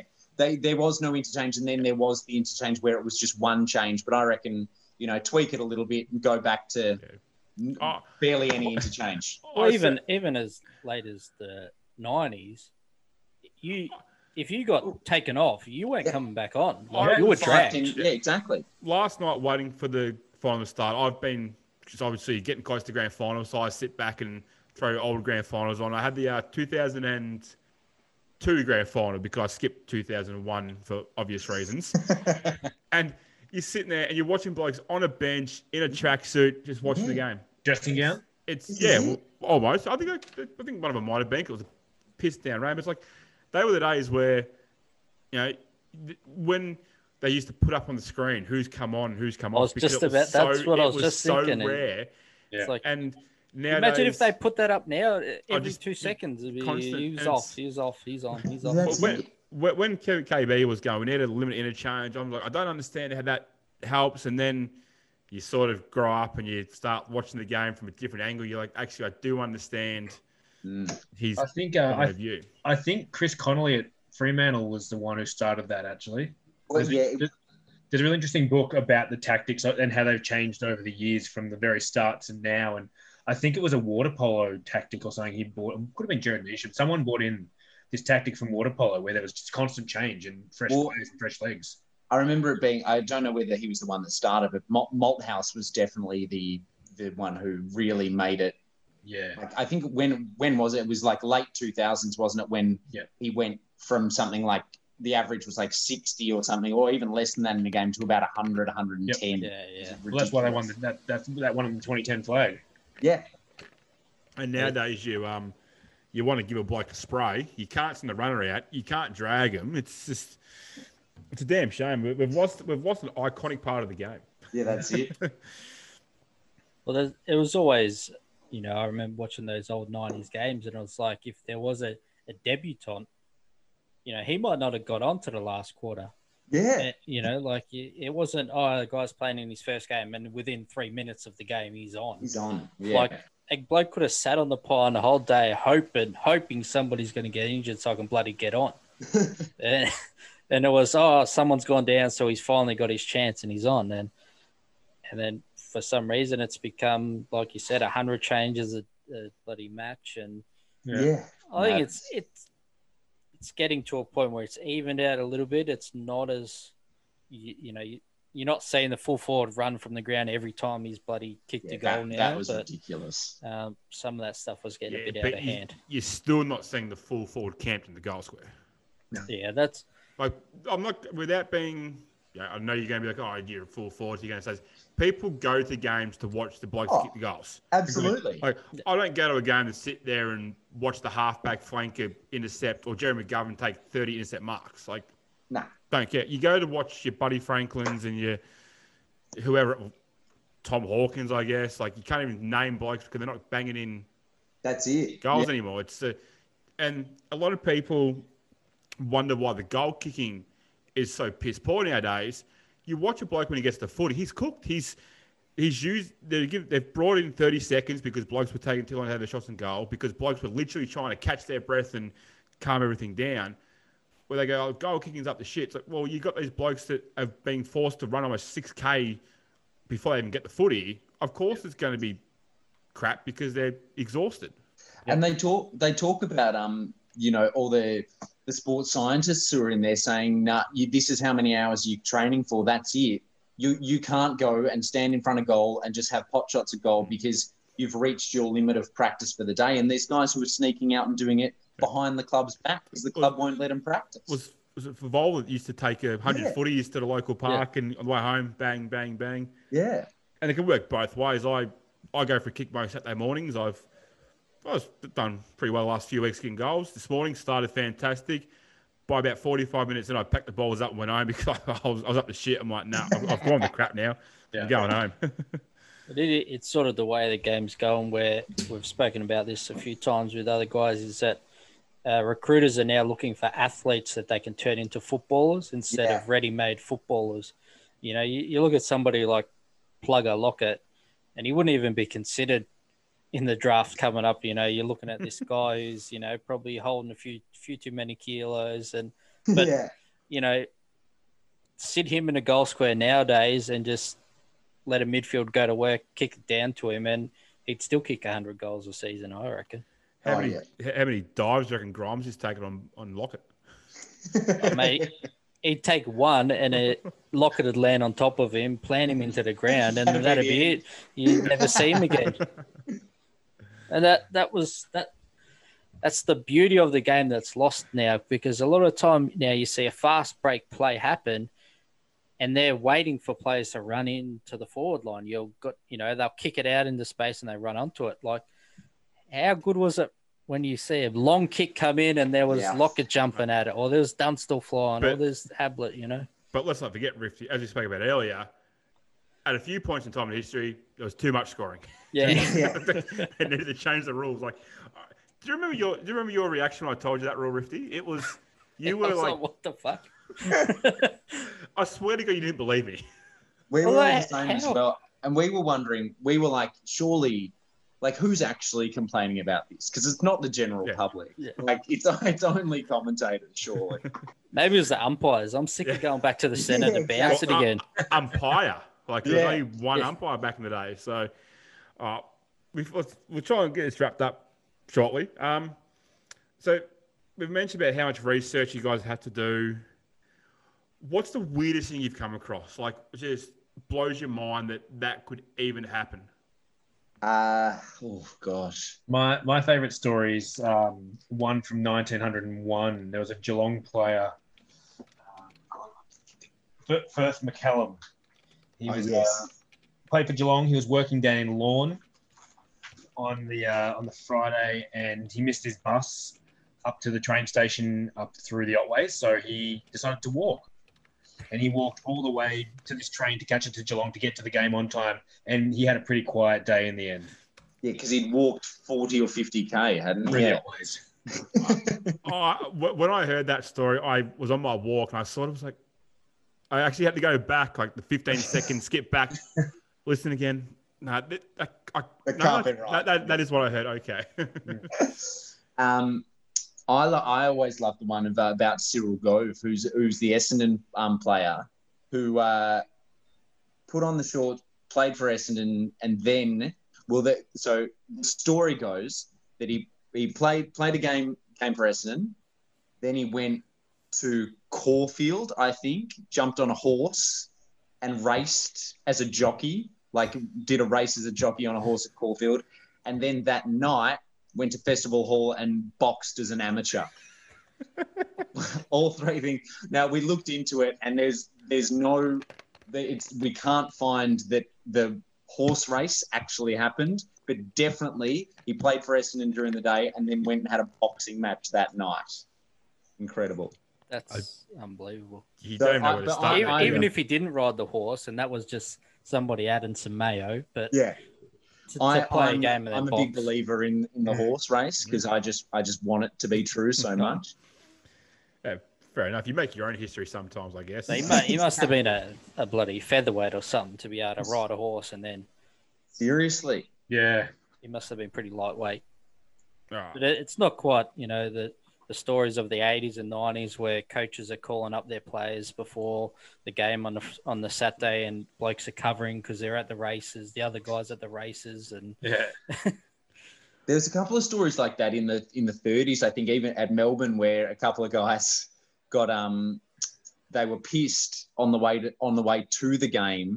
You like the last game of the season, they couldn't make finals. They couldn't make finals, so they'd been out. I think it was at Young and Jackson's actually in the city. And they got a cab to the game, and refused to pay the taxi driver or something. No, they didn't. They didn't have any cash left, so the cab driver wouldn't let them out of the car. So someone had to come out from the rooms before the game and pay the cabbie to let the two pissed players out of the cab to get into the rooms to get dressed to go and play. That's a bit of local footy into the professional realm. So, all right. So you've done up to 1951. So you've got a long time to go before you catch up there. What year are you guys looking forward to the most to do? Good question. Oof. You go, Timmy. Probably 66 to see St Kilda get their first flag. Yeah. Which isn't far off. I know Kaz is looking forward to, I think it's 1955 because Kevin Murray is finally going to be debuting.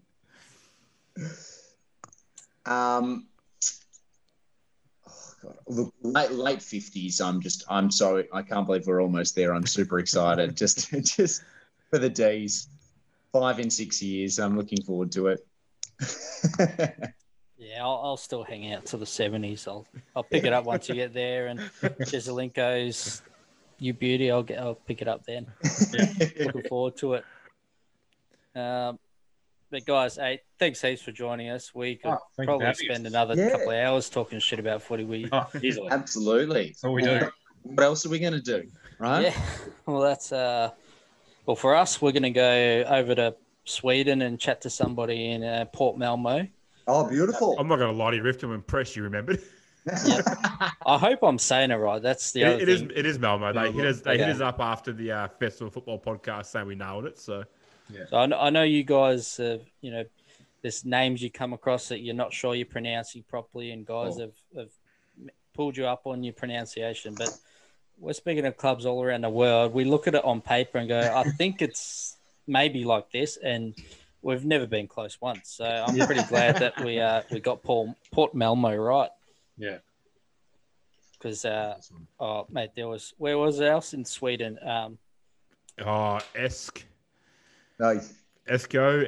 Earco. Yeah, that's right. Earco, and it was spelt like ESJCO or something. No, it's spelled ESKJO, but the O had like the two little dots on it. And I think the S had something or other on it, and and then even Stade Toulouse on. We sat there for 20 minutes trying to work that out with them. We couldn't get it. But yeah, that was one of the times you stitched me up because you spelt it wrong on my sheet. So I'm trying to pronounce it the way he has spelt it for me. No. And they're saying, Stade Toulouse. And I'm going, okay. And then I'm trying to say it how it's spelt, and it was spelt wrong. So stitched me up big time. Take responsibilities for your mistakes, Rifty. But thanks heaps, guys, for joining us. Shout out the podcast, your website, all the things that everyone can go and follow along with you guys and catch up with, what happened 70 odd years ago. That's the great thing. You can listen at any time because it's all in the past. Yeah, that's it. It'll stay as relevant as it ever was. Yeah.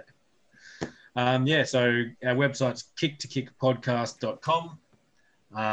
We're on Twitter and Instagram. I think it's kick2kickpod. And we're on Facebook as well. Just search Kick to Kick Podcast. I think that's what it is on Facebook. You can download us on Instagram, on iTunes, Podbean, wherever you get your podcasts, really. Yeah, awesome, guys. Thanks again for joining us. Best of luck with the rest of it, and I look forward to the 70s and then the 90s. And the 80s? 80s not too bad. I can't wait till you guys get caught with your scandal, mate, with your salary cap. They'll have lost interest by then, so they won't worry about it. By the time we actually catch up to where we're meant to be, maybe Carlton will get one in. Who knows? Oh, let's not go too far. Maybe Sard's a missing piece. But anyway, thanks, guys, for joining us. Thank you for having us. Thanks so much, guys. Enjoy the rest of your afternoon and take care. You too. Appreciate it. Cheers. Thanks for watching the Cobracast with the Prez and VP. And if you need somebody to talk to, why not contact New Life Psychology in Berwick? They are now taking phone appointments. Or you could head to otlr.com.au for tips and info. And we are supporters of TAC's Towards Zero campaign. Head to towardszero.vic.gov.au for more info, because zero is the only acceptable number.